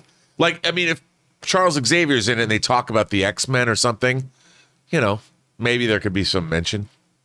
Maybe, I suppose. Or, I suppose what is not outside of the realm of absolute possibility is, look, is Henry Cavill in the Peacemaker finale? No. Right. But was Superman? Well, I guess kind of. They could do something like that too, I suppose, where maybe there's an Easter egg of a guy in the Deadpool red suit running around the background. But again, if they do that, which I have no indication that they are, it ain't going to be Ryan Reynolds in that suit. Or it could be the ultimate troll that Blake Lively could be a character in the movie and she could just wink into the camera. I'd and love drag that. him for the next 2 years on social media. I was in Doctor Strange and the Multiverse of Madness. But you, honey, weren't. You Would know, be the there's ultimate like troll. with the Andrew thing and the Spider-Man, they had like pictures on set of that. Oh yeah, going of him back on like set. 6 months. Yeah. So I get all the he's gonna be in it, whatever, but there's not really much of anything Deadpool. Like they haven't got there's nothing. So I feel like it's like I only eat what's served in front of me. You know what I mean? Like I don't. You don't eat off anyone else's plate? 'Cause I that's don't. good I to don't know. walk into I the do. fridge and look for something extra. I only eat what they serve me, right? So like that's the way I'm gonna take it. Because part of my favorite thing about movies still is being surprised, whether it's Right. whether it's a cameo or an emotion that I didn't think I would get from a film, or just anything, or like visual effects that I didn't expect. All those surprises are great. I just don't see like the point of like digging for possible things. I get it's fun and I get It's fun to speculate. I get the journalist part of it, but for me, like the main thing is, I hope we don't get to the point where who's gonna appear is more important than the movie itself. Because Totally you know agree. what? Yes. You know Yeah, what? yeah, yeah. Doctor Strange, I still don't know much about him. I want to learn more about this character that John Schnepp really, loved. Like, and I still want it to be about this guy. You know what I Yeah. mean? So like that's where my importance is. If there's leaked set photos, we can't help those. Those are full game for us to speculate on. But just like the littlest thing that he might be in the poster, I wouldn't run with it because I don't want it to affect people's opinion about the movie if he doesn't show up. Well, I mean, that's the thing. I've said this before. I say it a million times. It is awesome and fun to speculate. Okay, that's fun. That's what we as fans do. Just don't let your speculation become expectation. And Ray, you make a really good point that I think sometimes in a lot of this, we as fans and as a fan community, we start to give more importance and weight to some small detail than the main thing. Like Mephisto became a bigger talking point than what's actually happening to Wanda and Vision. Or we come into this, it's like people are more focused on, is John Krasinski going to be Mr. Fantastic, which we're all going to speculate about, but do we start focusing more on that than what's actually the main thing in the movie? And that's a really good point. But I'm not going to blame the fans on this one. Look, the title says multiverse. Yeah. Yes. So this one's already like fair game. Fair game. It's fair game to speculate But I'm about. just saying with future movies, like, don't worry about the cameos. Let's just get him. If we don't get any leaks, let's just get him. Let's just get him during the movie. Yeah. So, but all I can tell you guys now, the point of this one is, as viewers of the John Campea show, I can 100% confirm for you that Ryan Reynolds is not in this movie. So take that as you will, take that as you may. But you can believe it or not believe it, and of course the proof will be in the pudding when the movie comes out. But anyway, there's that. Anyway, guys, question is for you. What do you think about that? What are the chances that John Krasinski shows up as Mr. Fantastic or whatever it is? Give it to me. However you guys are feeling about it, jump down into the comment section below and let us know your thoughts. All right, guys. Before we get into your live comments and questions that you guys have been firing in here, and we're going to get to those in just a second, we're going to take a moment first and thank one of the sponsors of today's show. We love eating their food. It's our good friends over at HelloFresh. Hey guys, we want to take a moment and thank a sponsor of today's video, HelloFresh. So guys, look, my wife Ann and I were both working professionals, so we know how tricky, difficult, and time-consuming it can be to try to eat properly and prepare your own meals at home. And that's why, like over a year ago, we started using HelloFresh. With HelloFresh, you get farm-fresh, pre-portioned ingredients and seasonal recipes delivered right to your doorstep. I mean, you skip the trips to the grocery store and count on HelloFresh to make home cooking easy, fun, and probably most importantly, affordable. HelloFresh offers the flexibility you need to easily customize your orders online or right in the app.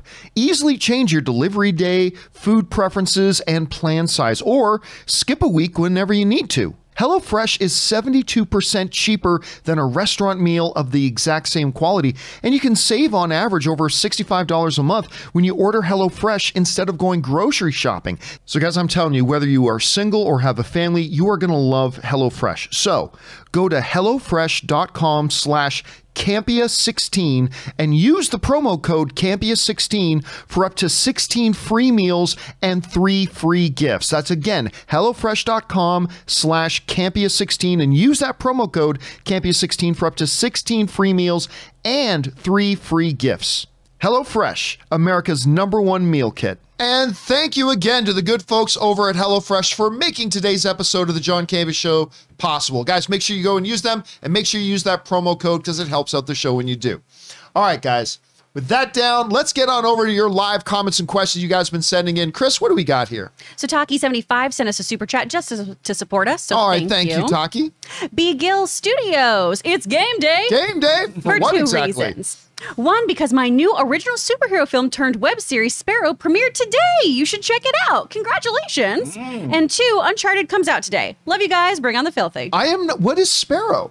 It's their original content. So they're doing a new show, a new web series. That's amazing. Oh, it's a really web series. cool, Oh, yeah. that's Is it exciting. on YouTube or what? That is super exciting. Hey, Gil, pop it in the chat. Let's see where it Yeah. is. Or Got it. fire off an email to me at john@thejohncampusshow.com, because that's super, super exciting, man. Thanks for sharing that. All right, what's next? Raymond Barata.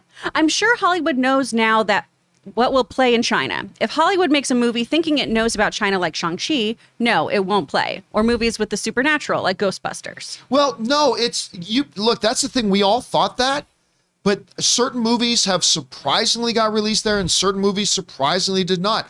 I mean, Kevin Feige was like working right up to the last minute of trying to get Shang-Chi in there. So they don't always know. There's not as much open communication as between you and your work cohorts. I mean, it's sometimes as big a mystery to them as anything else. All right, what's next? Hero 75, one of two. I don't think the Illuminati and the MCU will be all men. That would be a PR mess, best avoided. I think half of the Illuminati will be women. Shuri as Black Panther, Cap Carter makes sense as members of the Illuminati, but I'm not sure who else. Any ideas, or am I crazy to think this? I don't think you're crazy to think that, but I also don't think it would be a problem. I mean, the Illuminati have always been a certain set of characters. If they did those certain set of characters, I don't think anybody would have a problem with it. Just like they make Fantastic Four. Well, Fantastic Four is 3 men and 1 woman. If they make another Fantastic Four movie and they don't even it out to 2 men and 2 women, it's not a problem to people because that's the way it's always been. If they Come on, want to John, make a change, smash the patriarchy. I was saying, Smash the patriarchy. if they want to make that change and they do it, that's perfectly fine. But if they don't do it, I don't think it's going to raise any eyebrows. I don't either. But a Shuri being on that council, because remember, they've said Shuri is the most intelligent person in the MCU. That includes Tony Stark. Whether or not that means Reed Richards, we don't know because Reed Richards wasn't in the MCU at the time. But they totally could. Captain Carter is at least going to be in the movie. Mm-hmm. Maybe they're saying she's going to be a part of the Illuminati. Maybe not. But I wouldn't be surprised if we see a woman on the Illuminati. Me neither. Not at all. All right, what's next? Plus, Shuri's cool. And Shuri's cool. K Major. John and Co., you forgot the most important thing about a Peacemaker Season 2. New intro. What does Gunn have in store for us next? You know, how do you top the intro to Peacemaker? Square dancing.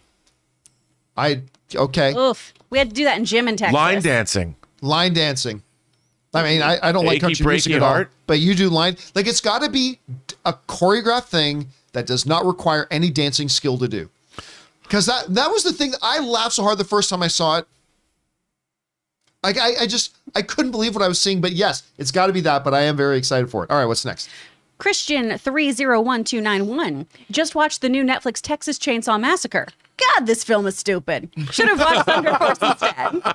You know what? I saw some reviews come out for it, but I didn't read the reviews at all. I didn't know there was one. Yeah, I'm Rob, not the have you heard marketer. anything about this?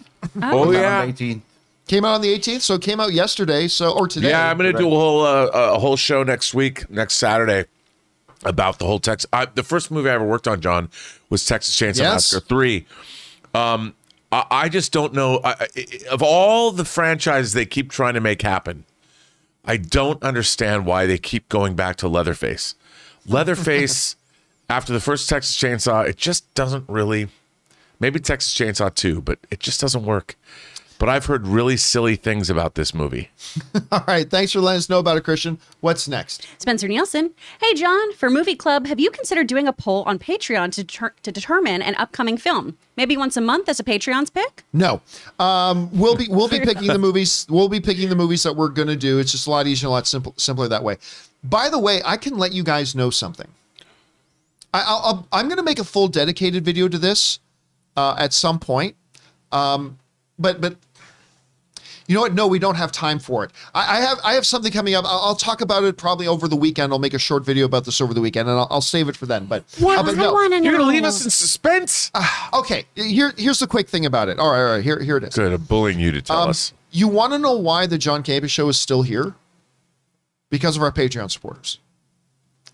Our Patreon supporters. When we started the John Campus Show, when I left my corporate paying gig, my hope was we could make $200 a month on the John Campy YouTube channel. That was my hope, that we could start at $200 a month and hopefully move on from there. The whole reason, and then, there was this new thing, Patreon, and some of our viewers suggested to me that we start up a Patreon. And so I'm like, all right, thinking if we can get 50 to 100 extra bucks a month, great. And so many of our viewers signed up to be Patreon supporters. And it was because of that support that we were able to make it the first year, the first 2 years, and survive and make this thing happen as we grew and we started to develop our own revenue and things like that. It's all because of our Patreon supporters. And the Patreon supporters have continued to be there through the last 4 years, always providing that extra underpinning of support that's been able to guarantee that we can do all the different things that we want to do. Like, we know that whether this works out or this don't work out, we've got our Patreon supporters there, and they have helped us to make this work. And I am not going to go into too in depth because I don't want to break into tears, but my level of gratitude towards those individuals and our viewers who have been our Patreon supporters, who have made it possible for us to still be here, it is beyond description and beyond calculation what we owe the people who've been our Patreon supporters. We are in a different place now. We're doing really well. And not well enough to do all the things that we want to do, but well enough to do the things that we're doing now. And I will let you guys know that in the next couple of months, we are going to be, with great gratitude, we are going to be shutting down our Patreon. We're going to be shutting our Patreon down because all those incredible people who have been supporting us on Patreon, their duty, their contribution, their what they have added to making this show possible, the duty's been done. And it'll be with great, deep, and a thankful heart that we close it down and say thank you to everybody. Now, on top of all that, a lot of people have been saying to me, John, you know, it's really cool. Some of my favorite YouTube channels have YouTube memberships where you get your own badges and stuff like that. Can you start something like that?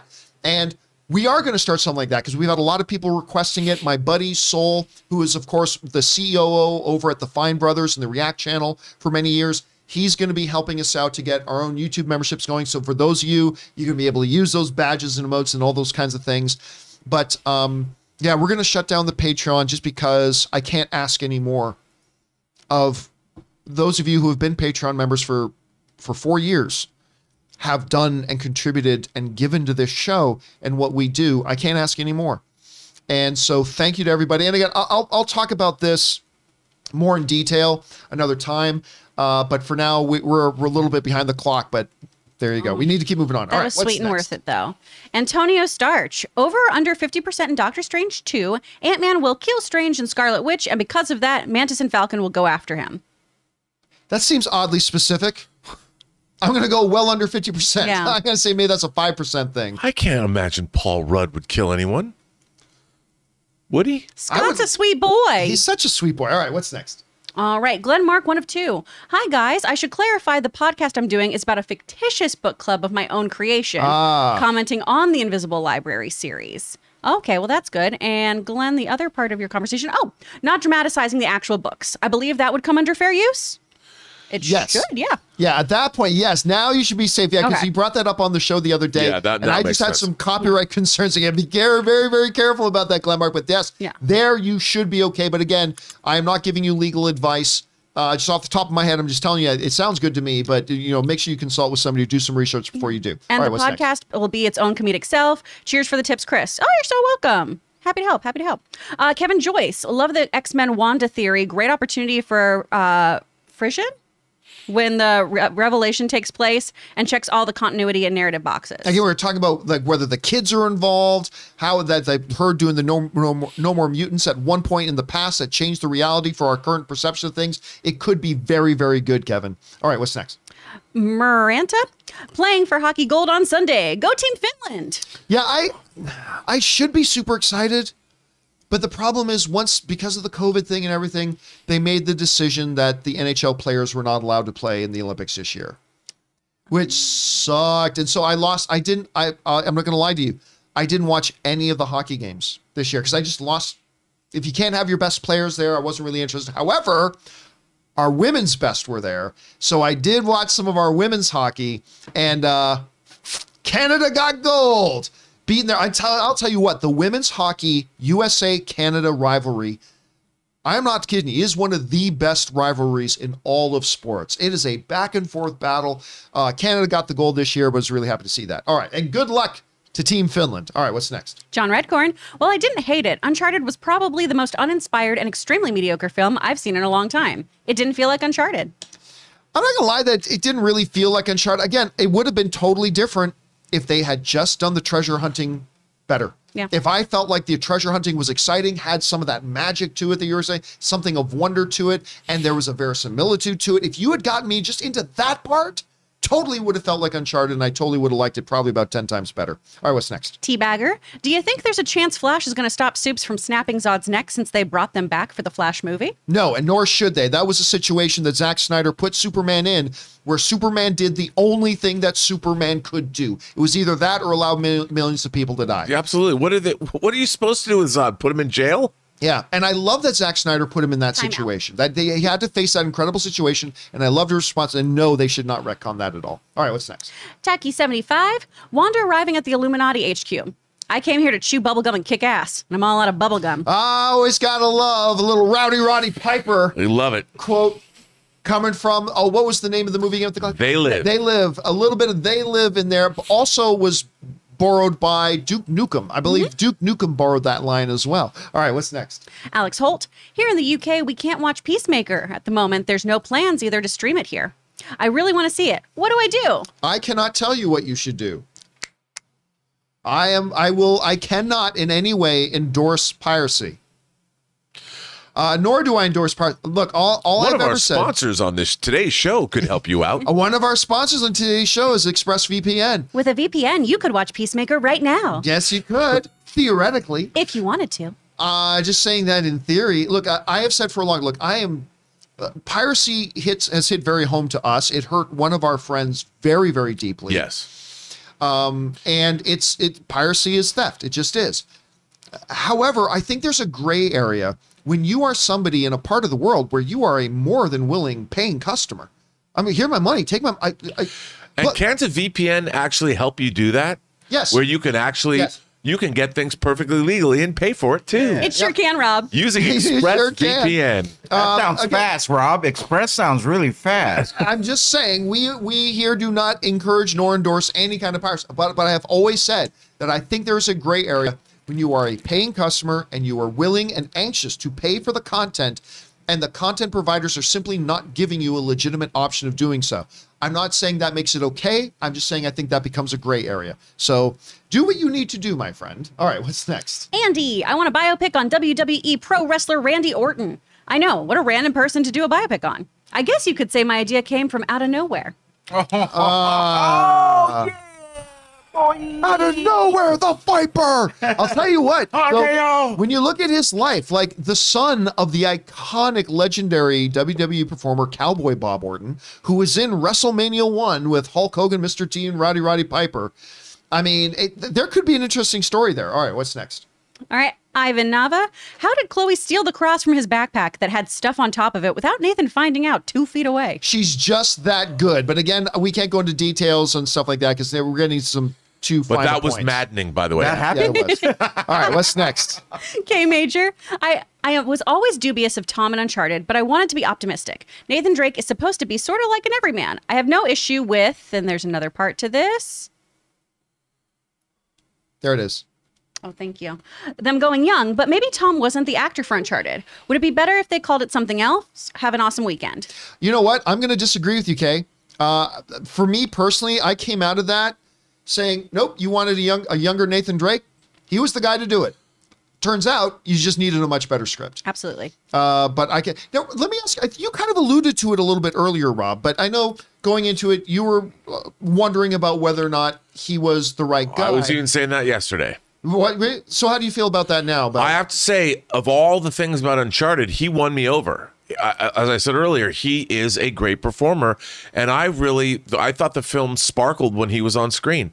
Not like Twilight Boy, but sparkled in such a way. Very different kind of sparkle. Yeah, it was good. I mean, he's just he's got that Michael J. Fox and Back to the Future quality that he can bring to all different roles. Yeah. One day he's going to get his casualties of war, and it's going to be all bets are off. But until that, when Michael J. Fox was in that movie, And he's got that Fred Astaire thing coming got out. that He's Tom a dance coming. fan. I don't even know who that is, but I'll watch it because it's Tom You Holland. know who Fred Astaire is? Anyway, I will kind tell of. you. I will tell you this though. I'm dubious about anybody's going to go see it because as much as I love Tom Holland and I do, people don't seem to care about watching movies of his if it's not Spider-Man.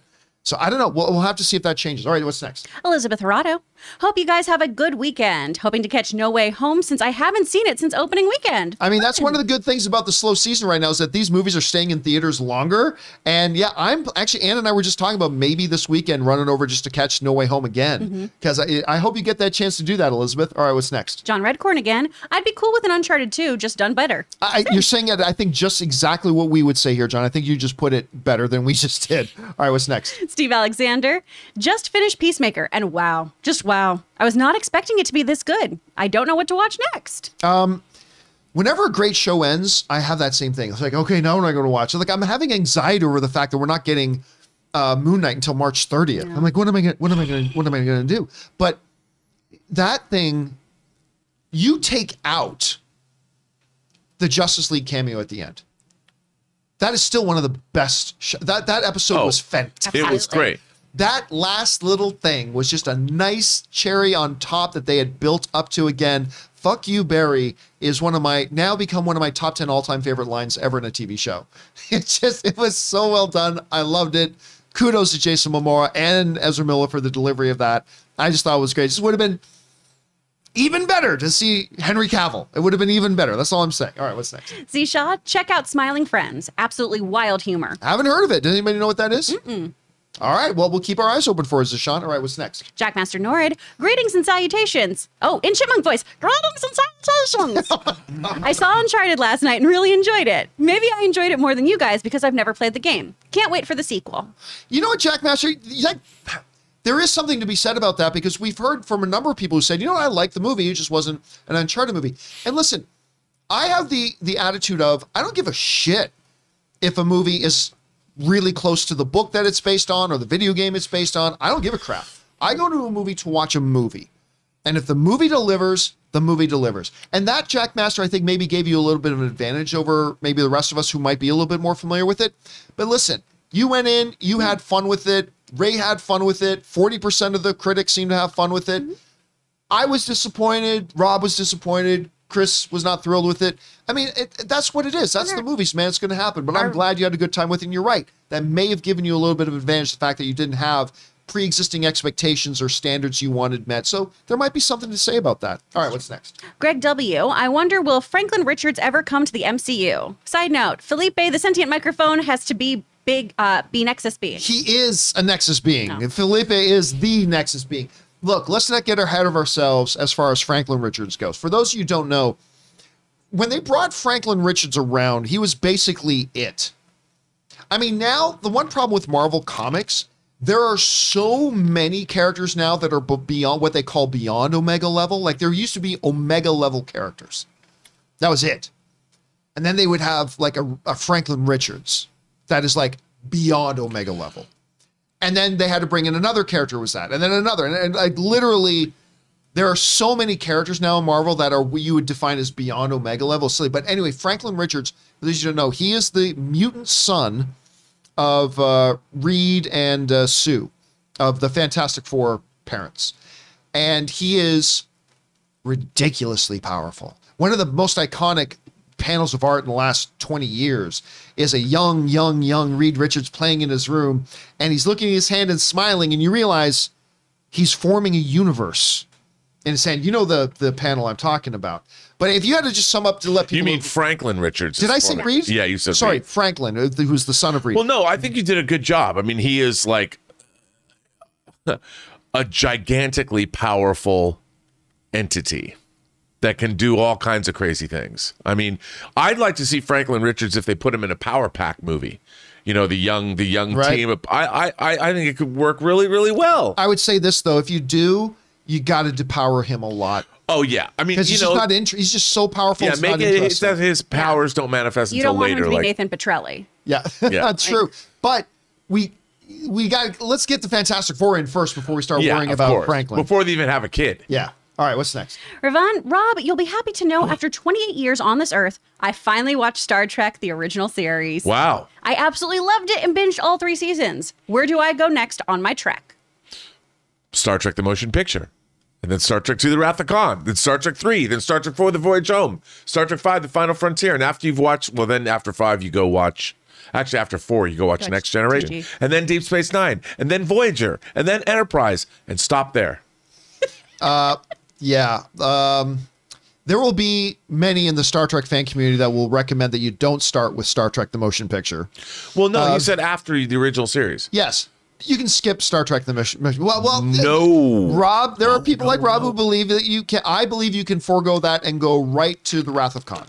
You have no problem skipping. Wait right to until Wrath the of Khan. director's edition comes out in 4K. They've remastered it. It's great. Or if you're just looking for a simpler answer, you just go straight start watching Star Trek: Next Generation. That too. That's some greatest series finale I think in the history of television. I still love that. That all good things. So good. All right, what's next? Max Pompano. Hey, gang. So I recently rewatched The Magnificent Seven with Denzel Washington, Chris Pratt. It's really good and one of the better remakes, in my opinion. I remember I had, damn, why am I freezing Antoine Fuqua? I had Antoine Fuqua in my studio, and I got to hang out with him for an afternoon. We were talking about Magnificent Seven. I love Chris Pratt, Denzel. I think it's a worthy film to do a remake of. And let's face it, there have been a dozen remakes of it. It's just sometimes they gave it different names. It's not bad. I didn't love it, but I liked it. What do you think about that movie? I liked it. I like Anton Fuqua in general. I like his sensibilities a lot. You know, I do too. But it was okay. And then, of course, Magnificent Seven is a riff on Seven Samurai. Yeah. So it's just, but I liked it. I didn't love it, but I liked it. All right. Respectable. What's next? Purple Queen. Happy Friday, John and crew. Loved the Iron Man episode of Movie Club. Thank you. One of my favorite quotes from the movie is, "My greatest creation is you." Chills. I mean, yeah, that was, you know, it's one of those things where we thought, you know, Iron Man would be a good one because, you know, we're getting ready for Doctor Strange. Let's go back to the OG of the MCU and do that one. But it was once we were really start talking about it and you realize just how special the movie is. Yeah. And It would have been good if there was no MCU.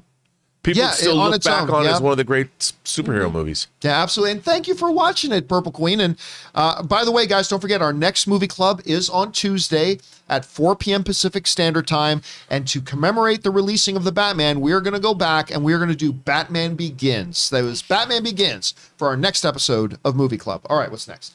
All right, One True Emperor podcast. Loving the show so much lately, John. This team is the definition of the best damn movie podcast. Oh, thank you, man. We really appreciate that. Very We're nice. having a lot of fun doing it, and it's awesome that you're here to join us for it, dude. We appreciate that. What's next? Ryan Trabucco, happy Friday. NPR News had a wonderful profile on Encanto composer Germaine Franco. She's only the 6th woman nominated for Original Score Oscar, the first Latina to be nominated, and the first woman to score a Disney animated film. Wow. Have a great weekend. Which, by the way, Ryan super chatted in like $50 to support our channel. Thank you so much, Ryan, for supporting us on that level. That's incredibly generous of you. And listen, I think it's understandable when we start talking about the music of Encanto. Everybody talks about Lin-Manuel Miranda. Completely understandable. But the score of the movie is beautiful. really quite good. The music that plays with the scenes rather than just the musical numbers is also wonderful and incredible. And it's really unfortunate that Franco can do that kind of work and a lot of people aren't. I'm really grateful that the Academy recognized it because she did an absolutely fabulous job. And I did not realize that, Ryan, that she's only the 6th woman 6th woman. That's great. in all the years. And the first Latino, which is bonkers that it's taken this long. So, yes. So yeah, congratulations to her. That is an incredible number. And thank you for giving us that little statistic in there, Ryan. And again, thank you for supporting us on that level, dude. It's incredibly generous of you, man. All right, what's next? Jim Kennedy. Hey, John, I know you're a wrestling fan, so I want to know your thoughts on Stone Cold possibly having a match at Mania this year. Thanks. To be fair, To be fair. I was a wrestling fan. Like I watched wrestling as a kid all the way into the Attitude Era and even a little bit past that. Now my wife, Anne, is a wrestling fan and Kaori is a wrestling fan. And of course, Kaori is dating Nigel, who is still part of the WWE and all that kind of stuff. So And obviously, so we would watch whenever Nigel would be doing color commentary on NXT. We would gather around and watch it and watch Nigel doing all that kind of stuff. But I don't really watch wrestling anymore. What I will do is when like there's a big like 1 or 2 pay-per-views a year. WrestleMania every year. I watch WrestleMania every year. And whether it's SummerSlam or what is some of the other big Royal Rumble. Royal Rumble. Royal Rumble, we just watched. That's Royal probably Rumble. like the only two that's really important. Royal Rumble and WrestleMania. Everything else is just like the problem with wrestling. I think today is you can miss a couple weeks, watch it again, and totally get what's going on with everybody. That's But- fair. 'Cause I'm where- a pretty casual watcher. Yeah. Where before it's like you had to watch it every week in order to get the payoff with the drama. the payoff from the constant back and forth. Now it's like you don't get that anymore. I don't know why, but it's just not there anymore for me. Maybe we just grew out of it or whatever. But Yeah, I mean, I still get a kick out of it when we do watch it, but I'm not really super connected with it. As far as Stone Cold coming back, I really don't think he should. No. He has made such a great post-career career for himself. Like between his podcasts, he's got various television shows. He's still in wickedly good shape. I'd like to see him stay that way. So I honestly don't think he should do it. okay, if Stone Cold wants to do it and he's not doing it just for a paycheck or whatever, then fine. But any other reason, just stay away. I really he don't left. think he He left in a good note. He's doing good. I don't want him to get hurt. I don't want him to embarrass himself too, or But if he could still do it, that would be incredible to see. But it would have to be for the right reasons. I would be okay with All it. right, what's next? All right. From Danis Productions, Chris Pratt should have been cast as Nathan. I mean, X-actor and X-role. I mean, I honestly thought the movie wouldn't have been any better. Plus, he's too old to play the Nathan that they wanted to have in the movie. All right, what's next? Taki75 again. Watch Tales from Earthsea. It's considered the worst Ghibli film, but I loved it. The ending with the villain begging for life was so emotional. I haven't That's seen this. one I did not watch. I haven't seen this. I have not seen that. I've watched almost everything. There's a couple in Ghibli's roster that I And haven't that's watched. also but based on Ursula K. Le Guin's work, right? The Wizard of Earthsea. I'm not sure. Not familiar with it. This is where I'm being a bad anime fan. I don't know. Yeah, I'm not familiar with it. All right, what's next?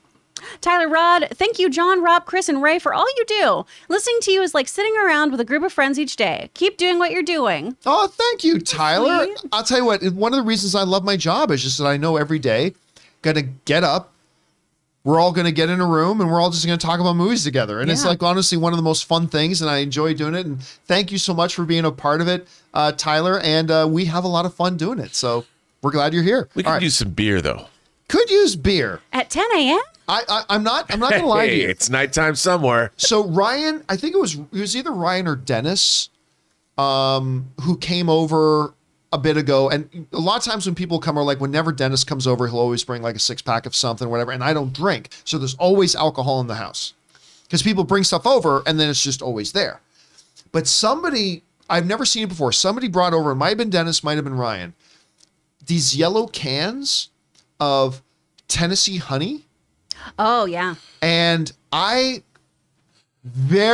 not gonna lie. Is it Jack Daniels? Yeah, Jack Daniels. Yeah. I Tennessee came honey. very close. Not that I would know that. to instead of grabbing this can, I came very close to grabbing that can because I love honey in drinks and stuff like that. And I don't drink alcohol, but I've tasted like Tennessee honey before. Yeah. And it's like I actually like the flavor of Tennessee that. honey is really good. So Very I good. It's thought about dangerous. bringing it on the show. Man, Thought I'd love about to it. see you drink like 3 of those. I'll But pay then money. you know what? There has to be some filters because you don't know what you say. Yeah, but the when thing is, you are- you know the thing about me. It doesn't matter how much I drink. Like I that's one of the craziest things about me. I can't get drunk. It matters to me then. I know it matters to you. I would like to test that. It's Live. been tested. Has it? Okay, yeah. I remember this one night we had. I think even Dorina was over this one night. They pounded back beer after beer, Jägermeister after Jägermeister, shot after shot after shot. Now here's the thing: I don't get drunk, but I will get alcohol poisoning. Hey, And you remember wow. that, Ray? That one night, like I finally at one point I like literally collapsed to my knees, like I got crawled to the toilet. also John I already got super sick. John already drank on the show. Remember No Way Home Game Day? You opened up a little I? small drink. Yeah. Did I? You don't remember? Okay. don't remember. Oh, no, well, no, then it you're was a a hard liar. cider. You got drunk. It was a high. Did you have a wine It cooler? was a Because that high doesn't cider. count. It was an apple cider. It was a hard apple Oh, cider. that's Wow. okay. That's Yeah. that's a start. That's a start. I'll drink one of those every Legit. once in a while. See, the problem with me is I just hate the taste of alcohol. That's the I problem. wish Oh, I hate did. it too. That's Yeah, why I it's- only take shots. I get it over with. If you want to get drunk, let me just drink the the smallest amount of alcohol possible Oh, man. just to get wasted. Nah. Now I've Yeah, derailed because you know the people sit entire there and show. drink beer. All right, we got to keep going. We got to keep going. All right, what's next? Elizabeth Horado. James Gunn said that he's doing a spin-off of a certain character from Peacemaker. Who do you think it was? Judo Master, maybe? He's still alive. I don't think he said that. I think he's saying he's doing another character from Suicide Squad. That's what I thought. Unless I'm missing something here, Elizabeth. I think you're right. I think it was a Suicide Squad thing. He said it was going to be a little bit of a different flavor than Peacemaker, but I don't know. I really like Judo Master as a character, and that last shot of him in the final episode was great. So obviously, we're going to see more of Judo Master. I'm not just like I wasn't particularly interested in a Hawkeye series or what. I'm not interested in a Judo Master series, but I want to see him back. All right, what's next? Jacob Hirsch. John, do you memorize your opening and closing dialogues for your show? Greetings and salutations and so on? Well, I mean, I've only said it about 4,000 times. Greetings and salutations, everyone. Welcome to the best anime related show on the planet Earth, the John Campy Show, coming from right here on my YouTube channel. I'm, of course, your host, John Campy. Oh, yeah, right here on my YouTube channel. Yeah, I've just done it so many times, it's kind of burned in at this point. All right, what's next? Addison, looking forward to The Last of Us show. Even as a biased fan, the talent on and off screen screams potential. But I also said the same about Boba Fett. Yeah, I mean, that's just the thing. Everybody will have a bad day at the office. You never know what's going to happen. Like, I say this all the time. If you can do everything right and have something not work, like, look, poker analogy. Obviously, I'm a poker player. Poker analogy. You can get dealt pocket aces, and you can wind up going all in. You can still lose the hand. Does that mean going all in or calling it all in with pocket aces was the wrong move? No, it was absolutely the right move. Somebody goes all in, and you look down at pocket aces, you call. You call 10 times out of 10. In some very rare tournament situations, maybe otherwise. But generally speaking, you call. That's the right move. You can still lose. And that's the thing. And like you go into a Boba Fett, it's like, it's Boba Fett. It's Jon Favreau. I mean, this is going to be a hit. And it wasn't. With Last of Us, you got the greatest story I think ever told in a video game. You've got HBO, which is the best network when it comes to creating series. And you got the guy who did Chernobyl. If you had to put your money on it, put your money on this. But it could still end up being bad. You never know. But, I mean, it's got all the things working in its favor. All right, what's next? Sam Sprill. Hey, John and crew. I watched Mailbag yesterday. You and Rob's theory about Wanda has a few holes and seems too complex for me personally. The funny thing is, first, it doesn't have any holes. But this isn't my theory. This is just like an amalgamate. Well, a little bit of it's mine, but it's built upon other people's theories. But there really are no holes to it, and it's quite simple. I mean, compared to a lot of the other theories out there, the very idea of that at one point in the history, she said no more mutants. That explains that one simple fact would explain everything about why there are no mutants right now, why nobody knows about it. It explains a ton of shit. Yes. And it's derived out of the comics. And it's a comic connection.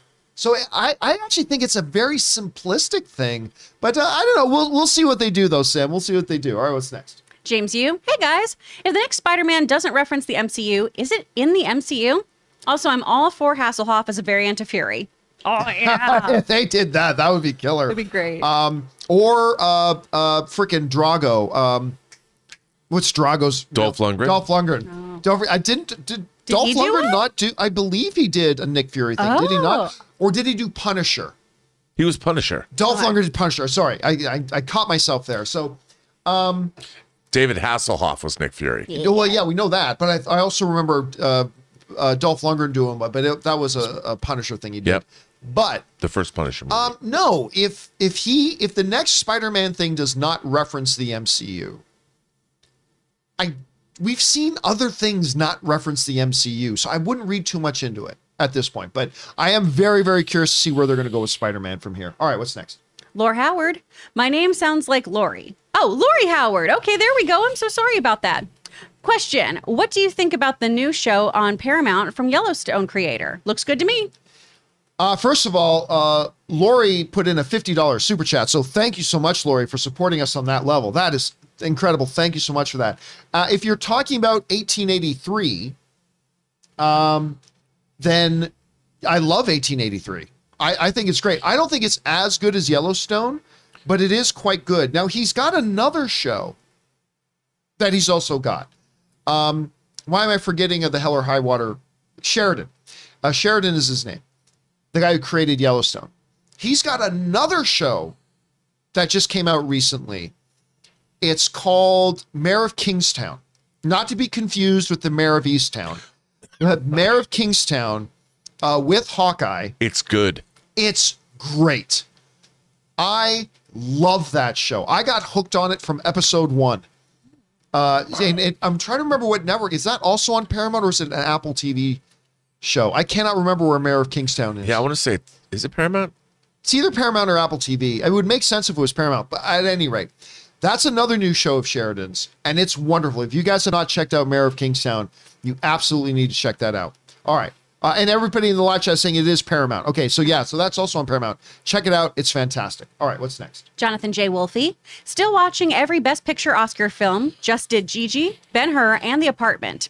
Tonight's movie is 1961's West Side Story. What are your thoughts? I am actually not the biggest fan of the original West Side Story. Oh. Now, I'm sure if I watched it before I was born, and if I watched it when it was out, it was maybe I would have a different thing. But to me, it never held up, which is one of the reasons why I was not terribly excited for Steven Spielberg's version. And now I think it's the best movie of the year. But yeah, so that's me. But I love the original. Like that, right? I've seen it in 70 millimeter like 5 times. I love it. All right. Love it. What's next? Empire Fan 1980. Tomorrow is Bobby Brown's 18th birthday. It just seems like yesterday that she was the little kid from season 1 of Stranger Things. I'm getting old. Yeah, these kids, Wow. I saw a recent picture of these kids. It's like they're all so big. I mean, they're all adults 18. I guess that means she can now play Princess Leia and make it canonical. I mean, have you seen that when they have her, like they've done her up as Princess Leia? With the hair buns and everything? Yeah. I didn't see that. She looks just like Carrie Fisher. So how old was Carrie when she did the original Star I think Wars? she was like 19. 19, I think it was, yeah.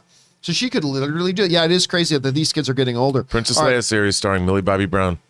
Jared What's next? Leto sent in a super chat. Excellent. Morbius himself. So sorry for all the things I've said, Jared, By the about way, your film. how cool is that Morbius trailer they played before Uncharted? Yeah. I know. Pretty good. Chris is still not bought in on Give the Morbius me man train. pat. All right, what's next? Uncharted was fun to a certain degree. Cursed was a fun thriller in the vein of The Witch, and Dog was what 2015's Max should have been. Cute and charming with no villains and how PTSD affects army dogs. That's good to know. You know, I've heard decent things. I think Anne's going to want to go see see it. that movie. What movie? Dog. Dog. Oh, right. But again, that's the thing about Uncharted. It's not I don't consider it to be a terrible movie. No. Like I said, I think it's got some pros. There are things that some worked in it that whatever. But I just don't also consider it a good movie. It just had some things going for it. It did a number of things mind-boggling that just confounded my imagination. It's like you found a room no one's ever been in for 500 years, and yet there's bar lighting on it. It just enough of that. But anyway, yeah, and I think I'm probably gonna have to check out Dog because Anne is a very big dog person. She might want to see that. All right, what's next? Jasmine Jones. Amanda Seyfried will join Tom Holland for the Apple TV show The Crowded Room. He will also be the executive producer. This could be good. I think that's what it's good. This could be good once we get more information on it and when it comes out. Thank you for saying that in, Jasmine. I am completely unfamiliar with this project. It's Akiva Goldsman is doing a anthology series about mental health. Academy Award winner. Oh. And if memory serves, James Cameron was at one point going to do a movie called The Crowded Room that's based on a book called The Minds of Billy Milligan. I think this is like back from the 90s. So forgive me if I'm incorrect about the details, but I think that's where that comes from, that book, The Crowded Room. Interesting. And having those people involved could be, I mean, obviously you guys know that I love Holland, and Amanda Seyfried is a little hit and miss to me, but man, when she's in the right role for her, she can be amazing. You know, watching Akiva Goldsman's version of Star Trek puts me in a mentally distressed state. All right, what's next? Greg W. Hope the Bengals fix the offensive line. Joe Burrow is like Meryl Streep being forced in Thunder Force sequel. Listen, I am telling you right now, with anything that resembled an even mid offensive line, the Bengals win the Super Bowl. I agree. It's just that simple. They win the Super Bowl if they had an even close to average offensive line. Their offensive line is so bad that it felt like week after week they were setting bad records for how many times their quarterback got sacked. You give that kid any amount of time, he's going to rip some people up. Hi, I'm Joe. I don't know if any of you guys seen that NFL mic'd up session where he's going up to the NFL or the Rams players and just, hi, I'm Joe. Oh, he's just like introducing Yeah. That's sweet. Yeah, I'm only the biggest superstar probably of the next 10 years in this league. So, but yeah, they win the Super Bowl. I'll see you again, give he them an says. even average offensive line, they're going to be winning. They would have won the Super Bowl this year, and they're going to win several Super Bowls in the future. All right, what's next? Caden Khan. Multiverse of Madness is just the tip of the iceberg. If the last 3 phases were the Infinity Saga, then the next 3 will be known as the Multiverse Saga. The next 3 phases will be built up for multiversal war. I don't think so. Honestly, look, as excited as I am for Multiverse of Madness, and the trailer's been great and all that kind of stuff, it's just going to get, and I don't mean this in a good way, because sometimes I do, it's just going to get ridiculous. Like, at some point, you just got to get back to some good storytelling and just characters and story. And like, they're going to run the risk if they go too far into this of abandoning a lot of the average film fans, which is what made them as successful as they are. You want to do the odd thing that's really bonkers, go for it. But starting out to multiversal war, complex, you're going to abandon and alienate a lot of people. Rob, I mean, you grew up reading all this stuff, but how do you feel about that? I think you're absolutely right. Look, I thought Loki was pushing the boundaries. This is going to go further. They have to pull it back at some point. Although, leading up to Secret Wars is an interesting way to incorporate multiversal ideas and keep it simple. And that should be the end. They got to close this door at some point, because otherwise the whole MCU is going to spin off into multiversal oblivion. All right. What's next? Ryan Launer. What's the difference between Matt Murdock and Wanda Maximoff? Matt can handle not having vision. That's ridiculous. What was that? That's pretty good, man. Well, not say it one more time. Right. It It's a says, what's the blind difference joke. between Matt Murdock, who is Daredevil, and Wanda Maximoff? Matt can handle not having vision. Get it? Because he's blind. That's pretty good. That's great. What's wrong with you guys? That was great. I don't know. What's wrong with Uncharted? I don't Watch with your eyes, not your butt wrong? next time. You must have been watching with your butthole. Somebody watch with their There's the butthole. new T-shirt. Watch with your eyes, great not with one your eye, butt. I guess. Okay. There's a T-shirt we got to make. All right. What's next? Jillian Jackson Shubik. My husband has been a fan since the AMC days when he was working in theaters. Oh, great. I just started listening for a week. Stay awesome. Wish we could give more. Oh no! Hey, thank you for being here, Jillian, and thank your husband for us for watching since the AMC days. Those are some good days. We had some really good times doing the AMC. I remember getting everything going and started there. It was a good time to be a film fan. So I'm super again. Thank your husband for watching for so long, and thank you for coming along for the ride yourself, Jillian. We appreciate it. All right, what's next? Teabagger. Horizon Forbidden West came out today, by the way. Don't know what that is. that is- Do any of you guys know what that is? I would assume it's a video The game. Horizon game? Yeah, sounds like a video game. Oh yeah. It It's is? a good-looking game. It's the girl has arrows, I think, and she's like just fighting a whole bunch of crazy stuff. Yeah, I don't know. Just watch it or watch the trailers. It looks good. I'll keep my eye open for it. All right, what's next? Dan's Productions. I just hope Last of Us isn't bad like Uncharted. Well, I mean, yeah, everything we go into we hope is good, but there's a lot of stuff going for Last of Us. I can guarantee you, Last of Us is going to be good. It's HBO. That's all I got to yeah. say. It's not TV. Yeah, What's the last thing I watched on HBO where I thought, I honestly can't remember. I'm sure it's happened. I mean, you look at Barry. And just like that, A lot of people love that damn show. And their documentaries. They're are wrong. Number one. I mean, I'm not the target audience, so I obviously didn't watch yeah, it. A lot of people love it. yeah. I wish I was in college because I would write a college paper on it just like that. All right, what's next? The Nocturnal Disney Podcast. It's game day, John. Game day. Midge Maisel is taking the stage again tonight for season 4, baby. I'll tell Yes. you what, there every once in a while a show pops on that I was like, whatever, it's Ms. Maisel. And then Anne made me watch the first couple episodes of The Marvelous Ms. Maisel. I was floored by how good it is. This is one of the most charming, wonderful characters on TV. It's won an ass load of awards. Deserves it. I think they just said they're going to do season 5, and 5 will that's be the it. last Yeah. one. This show has been incredible, and you've been on board I with it love too. it from the very beginning. I love this show. I mean, I love its period nature. I love the fact that Lenny Bruce is a secondary character in the show, and I love Rachel playing Mrs. Maisel. So good. All She right, is what's so next? good. Hut 359, movie club recommendations, sneakers, and the amazing film Free Enterprise. I can tell you right now, at some point, I love sneakers. Sneakers will be one of the films. What we sneakers? Do. Sneakers is Robert Redford, Sir Ben Kingsley, Sidney Poitier, River Phoenix. Dan Aykroyd, James Earl Jones. Dang. I mean, it is. Is it one David of, Strathairn or? Yep, Strathern or Yeah. however you pronounce his name. love him. It is seriously. It's kind of like it's kind of in a category that's kind of like The Princess Bride. It's one of those films that it's just delight. So, long and short of it is this: Robert Redford and his crew, they run an organization where banks and companies will hire them to break in to reveal the weaknesses in their security. And he was friends when he was younger with a Ben Kingsley character. But something went wrong with one of their capers when they were younger, and Ben Kingsley got caught and arrested, whereas Robert Redford's character got away. But Ben Kingsley's back now. But anyway, I'll leave it at that. The movie's called Sneakers. So good. We will definitely do it as a movie Also, club The one of these Terminal is definitely on the list. All right, what's next? Any gamer reviews. Gonna see Uncharted in a little bit. Not super hopeful, being a big fan of the franchise, but I hope I enjoy it. I hope you enjoyed too, man. And listen, like I said, even though I was disappointed with the film, there's stuff in there to enjoy. And if some of the things are more enjoyable to you and some of my drawbacks weren't all that big of a deal to you, you could come out of there having a really good time. So I hope you do. All right, what's next? Never lose your nerd.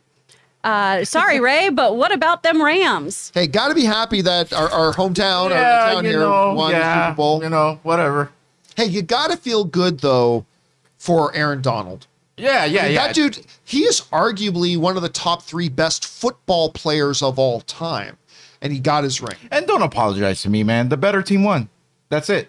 If the Bengals were the better team, they would have won. They had many chances to keep that lead. They didn't. And that's the way it goes. You're happy. Dude, that I'm last happy, 4th we're all and 1. happy. If they had just stopped them on that last 4th and 1, Yeah. they would be Super Bowl champions right now. All right, what's next? Brian O'Neill Singleton. Hey, John and Co. Whatever happened to the Wonder Man rumors introducing into the MCU? Bring on the iconic Filthy. There was never any real report about that happening, nothing legitimate, so really nothing to pay attention There's to just there. don't we see like Wonder Man posters in something in Guardians of the Galaxy? Yeah, I think we do. With Nathan Fillion. I think that was all. Yeah, but there was never any real report of them doing movies like that, so that's why you really shouldn't pay too much attention to the rumors. All right, what's next? Bit Clarky. Hey, y'all. Loving the movie club. Thank you. But was wondering when we'll get The Office Virgin. Thanks. We were going to record one yesterday, Yeah. but with us going to see Uncharted, that just got on the way. It's coming very soon. We will record it by this time next week. We will have recorded a couple of episodes. Yeah, and you know what? I'm not a virgin anymore. Yes, that's right. Oh, yeah. Good for you, Well, Rob. for most of the episodes. You are Took me still this on- long. Yes, it's true. But you waited for the right one. I did. I waited for the right one, and it was actually good for me. It was gentle. It was nice. So we will get to that by this time next week. We will have a couple of episodes in the can. All right. Oh, What are we talking about? By the way, I just want also Bit Clarky tipped in $25 for that. So thank you so much. And yes, The Office Virgin. For those of you who don't know, Office Virgin is Robert has never seen The Office, and so what we are doing is we're creating a new podcast, and it is only going to be in podcast form. It's not going to be a video, where we are going to go through. We're going to watch all the episodes of The Office. Well, at least the first season. We'll see if any of you guys are listening to the podcast. If you're not, we won't do season 2. But we're going to go through all the episodes and talk about the episodes from my point of view as somebody who has watched and loved The Office, and from Rob's point of view, somebody who's never seen The Office. So that is coming very soon. Thanks for asking about it, Bit Clarky. Appreciate that. All right, what's next? Taki75. Leaks say 6th Illuminati will be Baldur the Brave. I wouldn't pay. Look, is it possible? Of course. Pay no attention to quote unquote leaks, though. Here's the funny thing about these leaks, right? 98 out of 100 out of them are always bullshit and prove not to be true, right? But 1 or 2 out of 100 are, And then people go, the leaks were right. And it's like, well, Well, I read. yeah, you're not Payne talking Manning. about all those other ones that weren't right. Sure, the leaks were right. That's why there's really no point in paying much attention to them until it comes out. That's Thor's half brother, right? Oh, I thought he was. Why? Sort of, right? Yeah. Was he the half I think brother? he's I thought he Thor's was. half brother. All right, anyway, but that's wrong at this But point. like, for why would he be there? All right, No. let's move on. What's next? Jasmine Jones, part 2. I meant in the did I miss a part 1? Part 2. I meant in the crowded room could be good once we get more information on it and when we actually see it. Oh, of the Tom Holland thing. Yeah. Oh, I didn't see a part 1. Same. listed as Sorry about that, Yeah, it might Jasmine. be like again. I'm not aware of it, but this does sound interesting. You got some great people attached to it, Jasmine. So let's keep our fingers crossed and hope it's good. All right, what's next? Esteban Reyes, y'all are entertaining as hell, and Rob, you're homie. There you go. are a thank homie, you so Rob. much. But Oh, try he is a me, homie. yo, Yeah. represent. Sometimes wrong. Yes. Often wrong.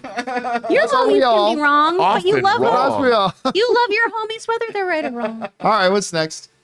Andy, one of 3, recently rewatched Nolan's The Dark Knight trilogy for the first time in 9 years to prepare for The Batman. Nice. I've always loved these films, but grew an even deeper appreciation for how masterful these films were made, with the exception of action, after many years, although The Dark Knight Rises was clearly the weakest. I also never knew The Dark Knight was ahead of its time as it served as commentary to the War on Terror. It even comments on spying on Gotham like the NSA. Well, that was all stuff that was even very relevant at the time. Yep. Like that was stuff. Again, these Batman films, and I agree, The Dark Knight Rises is the weakest of the trilogy. I think significantly weaker than The Batman Begins or The Dark Knight. But I still liked it. I still enjoy it, but it is the weakest of the 3. But you're right. You go back and you start watching. That's one of the reasons why we're doing Batman Begins on Movie Club this coming week. It's just, it was a new dimension to comic book films. Now, new I say dimension. X-Men, that X-Men was the film that started the new age of comic book movies. Like you talk to all the Hollywood producers and studios, they all point to that X-Men movie. Like some people say, well, Blade came first. Yeah, it came first, but it didn't do it. It was the X-Men film that made all the studios and the executives and the producers look and go, oh, wait a minute, we can make that kind of movie with comic book movies, and that ushered it in. But Christopher Nolan's Batman films introduced a new element or dimension or depth to comic book movies that I think a lot of these producers didn't think they could do before. And that's why it's incredibly significant. And we'll talk a lot more about that once we get over into Batman Begins in Movie Club. But excellent observation there, Andy. All right, what's next? Greg W., funding for the Viceroy of Verisimilitude. Gosh, the animated series, a Carson Drive media production. There we go. We got to start producing stuff. And by the way, Greg sent in like a $20 super chat for that. Thank you into so that. much. Now, if we get about 1 million more of those, we can then produce our Viceroy Verisimilitude animated series. Viceroy. Viceroy. That's I am. That's the Viceroy nickname, the of Verisimilitude. Viceroy of By the way, I did not Verisimilitude. make that up. That was hung on me. All my nicknames are hung on me by other people. By other people. All right. Thank you again for that, Greg. Appreciate that, man. All right, what's next? Darth Grant, thoughts on the possibility that Kang has other variant heroes under his command from conquered timelines that will be introduced in Ant-Man? It's possible. I mean, I don't know. I like the idea. I don't know though. The idea is, I mean, like, let's face it though. Having Kang as the antagonist of a new Ant-Man film, that's a lot for Ant-Man. Yeah, it is. That's a lot. I don't know how much more we start throwing at it. Like, I don't know if we like have Ant-Man fighting, a council of Kangs. Yeah. Or anything like that. That might be a little bit of outside scopes. I already think he's got enough to chew on there just with Kang. If that's the case, then that would be the final Ant-Man movie. Yeah. It'll be gonna the say. shortest. The shortest Ant-Man movie. We've talked about stakes. I'm worried about Scott. Yeah, Scott could be in trouble here. All right. I want to see Kang alive for more than one movie. I Yeah. really like how that character was Oh, he'll introduced. stick around. By the way, I still do not believe, like a lot of people believe when they introduce Kang and Loki that, oh, that's our next Thanos. I do not believe he is. He's going to be a presence in the MCU for He's sure. going to have his hand somewhere in a lot of things, I Yeah, think. but I don't think he's the next Thanos. Like, I don't think he's the next, No. the main villain of this thing. No. We'll find out soon, though. He might be, but we'll find out soon. All right, what's next? Collie Frederick, with Disney making so many live action movies and series of older properties, what odds would you give Gargoyles getting a new shot? Listen, the world right now is IP hungry. Gargoyles is an IP with potential. I would not be surprised at all if within the next 4 years we see some kind of gargoyles. I idea. totally agree with you. I mean, they're bringing back X-Men 97. Yeah. They're bringing back the X. I mean, that's crazy. Is he talking about like a live action? Yeah. That would be cool. Yeah. Like me and Ann loved that show. We watched it every day It for was like the so longest time. Really good. It was what was the main character? Goliath. Goliath. Ooh. Yeah, I love that show. Yeah, I think there's a lot of potential That there is for a a series. Shakespearean level animated project. It is so good. And there were rumors a while ago about Jordan Peele eyeing the IP, which I think would be fantastic if he was going to do a television Seems series. way outside of his. Ooh, I would love for him to sandbox play right in now. that sandbox, though. I That'd would be love for him to wild. do that, He's too. about to do stuff with aliens, probably. Yeah, that's true. All right, what's next? Hero 75, Moon Knight, Black Knight, and Blade would make a great mini team taking on the more supernatural parts of the MCU. I mean, would the- love that. What is the word they call the something Knights? The Marvel Knights. The Marvel Knights. There's been talked about a version of that. Now, never anything official and nothing out of the mouth of Kevin Feige, but that is something a lot of people speculated about, and there could be some potential there. All right, what's next? Sarel Z. Hi, John and crew. Do you think the Hot Toy Spider-Man integrated suit deluxe version up for the pre-order is worth getting? And will its value rise? Well, can only go to one person for gonna say this. Co. Rob. Well, one, yes, it's worth getting. Will its value rise? Don't necessarily know. There's going to be a lot of them made. Those Spider-Man figures are very popular, but most Hot Toys figures, they're not a bad investment. Yeah. But you know what? You shouldn't buy toys to invest in. Invest in real estate. If you're going to buy toys, open those Hot Toys. Yes. Put them up. Yeah. Yes, the Pose- truth. Yeah. You know, Ann Campia bought her first Hot Toy, and it's awesome on her shelf. Spider-Gwen. It's a great figure. That's a with good one. with I need my Spider-Ham. I need my first Hot With Toy. Spider-Man? It came Yep. with Spider-Ham. It looks really good. I would get that She one. bought it the same day I bought my Captain America one. And I have which to is give still it in its up. box. She posed it well, too. Yeah. A lot of people don't pose their figures that well. She did a All really the good shelves job. are actually really cool in Yeah. there. They're filled with fun and stuff. Ann's office. Filled with fun. See, I got it the is. garage. I got the garage to turn in the studio because I have to have multiple people in here. But we turned one of the spare bedrooms into Ann's dedicated office because she works from home most of the time. Her office is way cooler than mine. She just did a Yeah, much better there's a job of reason that. why you don't see John's shelves. Yeah, but we're here, John. But We're my, here. my shelves are not for display. I know, My I shelves know. are actually It's- storing I shit. know. For keeping our granola bars. All right, what's next? Sully, I just finished watching the 9 Star Wars movies, and I only ended up liking 3.5. I actually liked the sequels the best. Episode 7 was my favorite. Mando is up next. Oh, you're in for a treat with Mandalorian, man. Really are. Yeah, listen, I think other than the original trilogy, Star Wars Episode 7, The Force Awakens, is my favorite Star Wars movie, other than the original trilogy. I just remember, both Schnepp and I liked it, but we started going across, because our studio was across the street from the AMC Burbank 16. It used to be in the AMC Burbank 16. Then we got our much larger studio that you guys mostly remember from the Collider days. And so we hit lunchtime and we go, Star Wars? Star Wars. And Schnepp and I would rock across the street to the Burbank 16, which we were able to get in for free at the time. And we'd go in and we'd watch the matinee of Phantom Menace. And then we'd do it again. And we did that like 6-7 times. And every time we liked it more and more and more. And I love that movie. I'm glad obviously to me, it still doesn't hold a candle to the original trilogy, but still, I'm glad you enjoyed it, man. And I'm excited that you get to watch Mandalorian. All right, what's next? Seconds from Disaster, 1 of 2.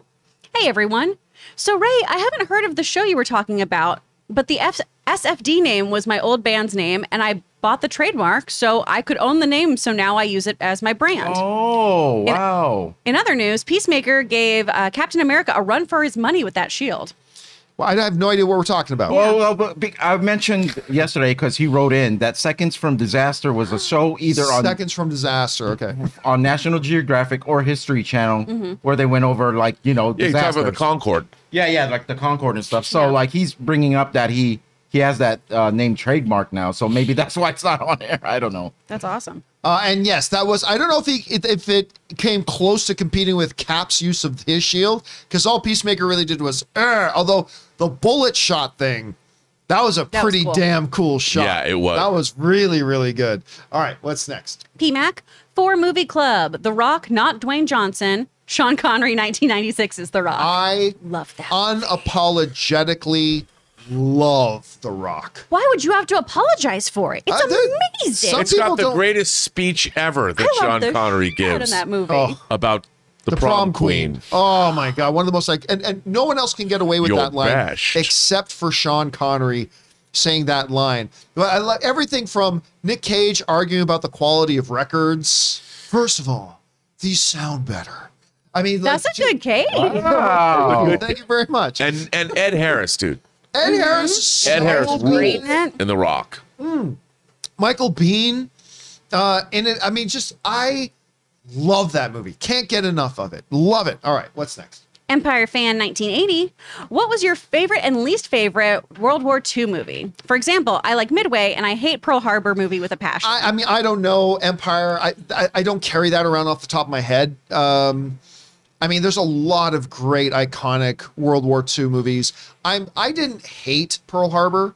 I didn't like it, but I didn't hate it. But I'd have to think of some other ones too. But I can't think of them off the top of my head. There's so many different kinds. Like Yeah. I think when I think of World War II, I think of Where Eagles Dare or Patton. I love Patton. Patton's great. Then again, I love Saving Private Ryan, but I love The Dirty Dozen. I love The Great Escape. Saw Ridge. You know, Hacksaw Ridge. There's so many So different. There's good. so many different versions, different World War II kind of World Yeah. War II movies. I know it's a mini series, but I mean, Band of Brothers is like the, Yep. Oh, the that's staple for become me. kind of a standard. Yeah. A lot of Winds of people. War is one of my favorite miniseries of all time. I Call love of it. Duty. The game. Right one for the right one. All right, what's next? At a time, 1985. Did you know the Flash scene in Peacemaker was actually filmed by Marvel, as it was shot on the Guardians of the Galaxy Volume 3 set? That I is found this true. super interesting. Yeah. Wait a minute. What? Yeah. They what? filmed that scene with the Flash and Aquaman on the set of Guardians of the Galaxy. They allowed him to do it just because, and then James Gunn was allowed. There was a Marvel scene that was filmed on the set of Suicide Squad. I think so. There was some kind of There was a switch. trade-off. Yeah, Yeah, He there you talked go. about that in his interview last week. We about to get Marvel versus DC. See this cooperation going on? We're never. Still don't think we're ever going to see that, but it's good to see them working together, making things good for everybody. I love hearing that. All right, what's next? Darth Grant. You know, I'm already over Doctor Strange Multiverse of Madness information. I've read possible plot leaks and seen all the information out about it. I'm excited, but I'm ready for Thor promotion now. I hope it's a little more serious. I don't. Listen, like I still have this debate with people all the time. When people say, like, we're being in a conversation, when I tell people, look, Thor Ragnarok is one of the darkest comic book movies ever made. People look at me and go, what? I say, look, don't be fooled by the veneer and the jovialness they'll bring into it at parts in the film. This is a movie where Thor loses an eye, he loses Mjolnir, his father dies, his home world is destroyed, his own sister, he has to arrange for the death of his own sister. I mean, there is a lot of heavy, dark things that happen in that movie, but he puts it in this veneer of, you know, also allowing us to laugh and things like the whole callback to What We Do in the Shadows is, what do you do with that fissure? Kill 3 vampires? I mean, it's so good. But so I want to see him bring that same balance, that balance of bring the laughs and the entertainment and the joy and the fun of the comic book world, but also intermingling it and mixing it with the heavier, darker themes that are in there. And that's why Ragnarok, I think, is so beloved by a lot of people. Absolutely. I agree with you, and I also think it's really interesting that Jane Foster is going to have that relationship with Wade Wilson in Love and Thunder. Also, the bright colors. They, color scheme. he's a jilted lover, and of course Wade is in mourning because he's lost his love, and they find each other. They can be each other's Daredevil's pancake. coming. What were you saying about? Oh yeah, the color palette. No. It's funny how you bring like the have subject. one. It's a dark movie, yet the colors and like the There's whole a vividness to it. yeah are all bright and poppy, which is kind of like a contrast to what you're. It all works. It worked together. So that movie. By the is so way, damn speaking good. of Taika Waititi, doesn't his new show Our Flag Is Death? Yes. Doesn't Our it- Flag Means Our Death? Flag Means Death. Doesn't it start today? I think Oh, so. does it? Does it start today? I think it starts today or this I'm gonna be honest weekend. with you. I was so excited about that show. Then I saw the trailer. I got more excited. There's a I new didn't like the trailer. trailer. There's a new trailer out though that looked pretty damn I'll funny. have to check it out because I love Taika Waititi. I mean, I love the dude. All right, what's next? Oh, sorry. I was looking up the premiere. Oh, goodness. So, S-Beam, I just wanted to say hi to Chris. Oh, hi, S-Beam. All right, what's next? Cash, hi, John. I would love to see Kevin Hart in a Knives Out sequel. I think he'd be a great fit if he'd take on a more dramatic role. What do you think? Okay, now listen. He in the last couple of years, because Kevin Hart's shtick is going to wear thin at some point. It hasn't worn thin for me yet. I still find him really funny. But he has in the last couple of years started dabbling in some slightly more dramatic stuff to integrate with it. And he's not doing bad. The progress has been good. So I could see him doing something like this. Still something that would still have a humorous thing to it like Knives Out does. But yeah, put him in a Knives Out 3. I'd be interested in seeing what Rian Johnson was able to do with him and something like that. All right, what's next? Well, Our Flag Means Death comes out March 3rd. I just checked that. I'm wrong. And then So soon. Soon, but not today, unfortunately. Damn it. Irene Jobson sending in a $5 super chat. Courtney Nuno sending in $9.99. And Deshaun, check out Smiling Friends again. Oh, we already did that one. So thank you for all your support, y'all. And yeah, Irene, Courtney, thank you so much for that. Very generously, especially considering it was just a Don't sending think support. Irene. And guys, that'll do Chat it beef. for today's installment of the John Campea Show. Thank you so much for being here and making this show part of your day. Big special thank you to all you guys who sent in the live comments and questions. Number one, because you gave us great fun things to talk about. But number two, you supported this channel as you did it. And all of us involved with the John Campea Show. Thank you guys very, very much for your support. I want to thank everybody in the room with me. Going around the circle, we got Robert Meyer Burnett, Ray Ora, Chris Carr. I'm John Campea. That'll do it for us, guys. Thanks a lot for being here. And until next time, my friends, bye-bye.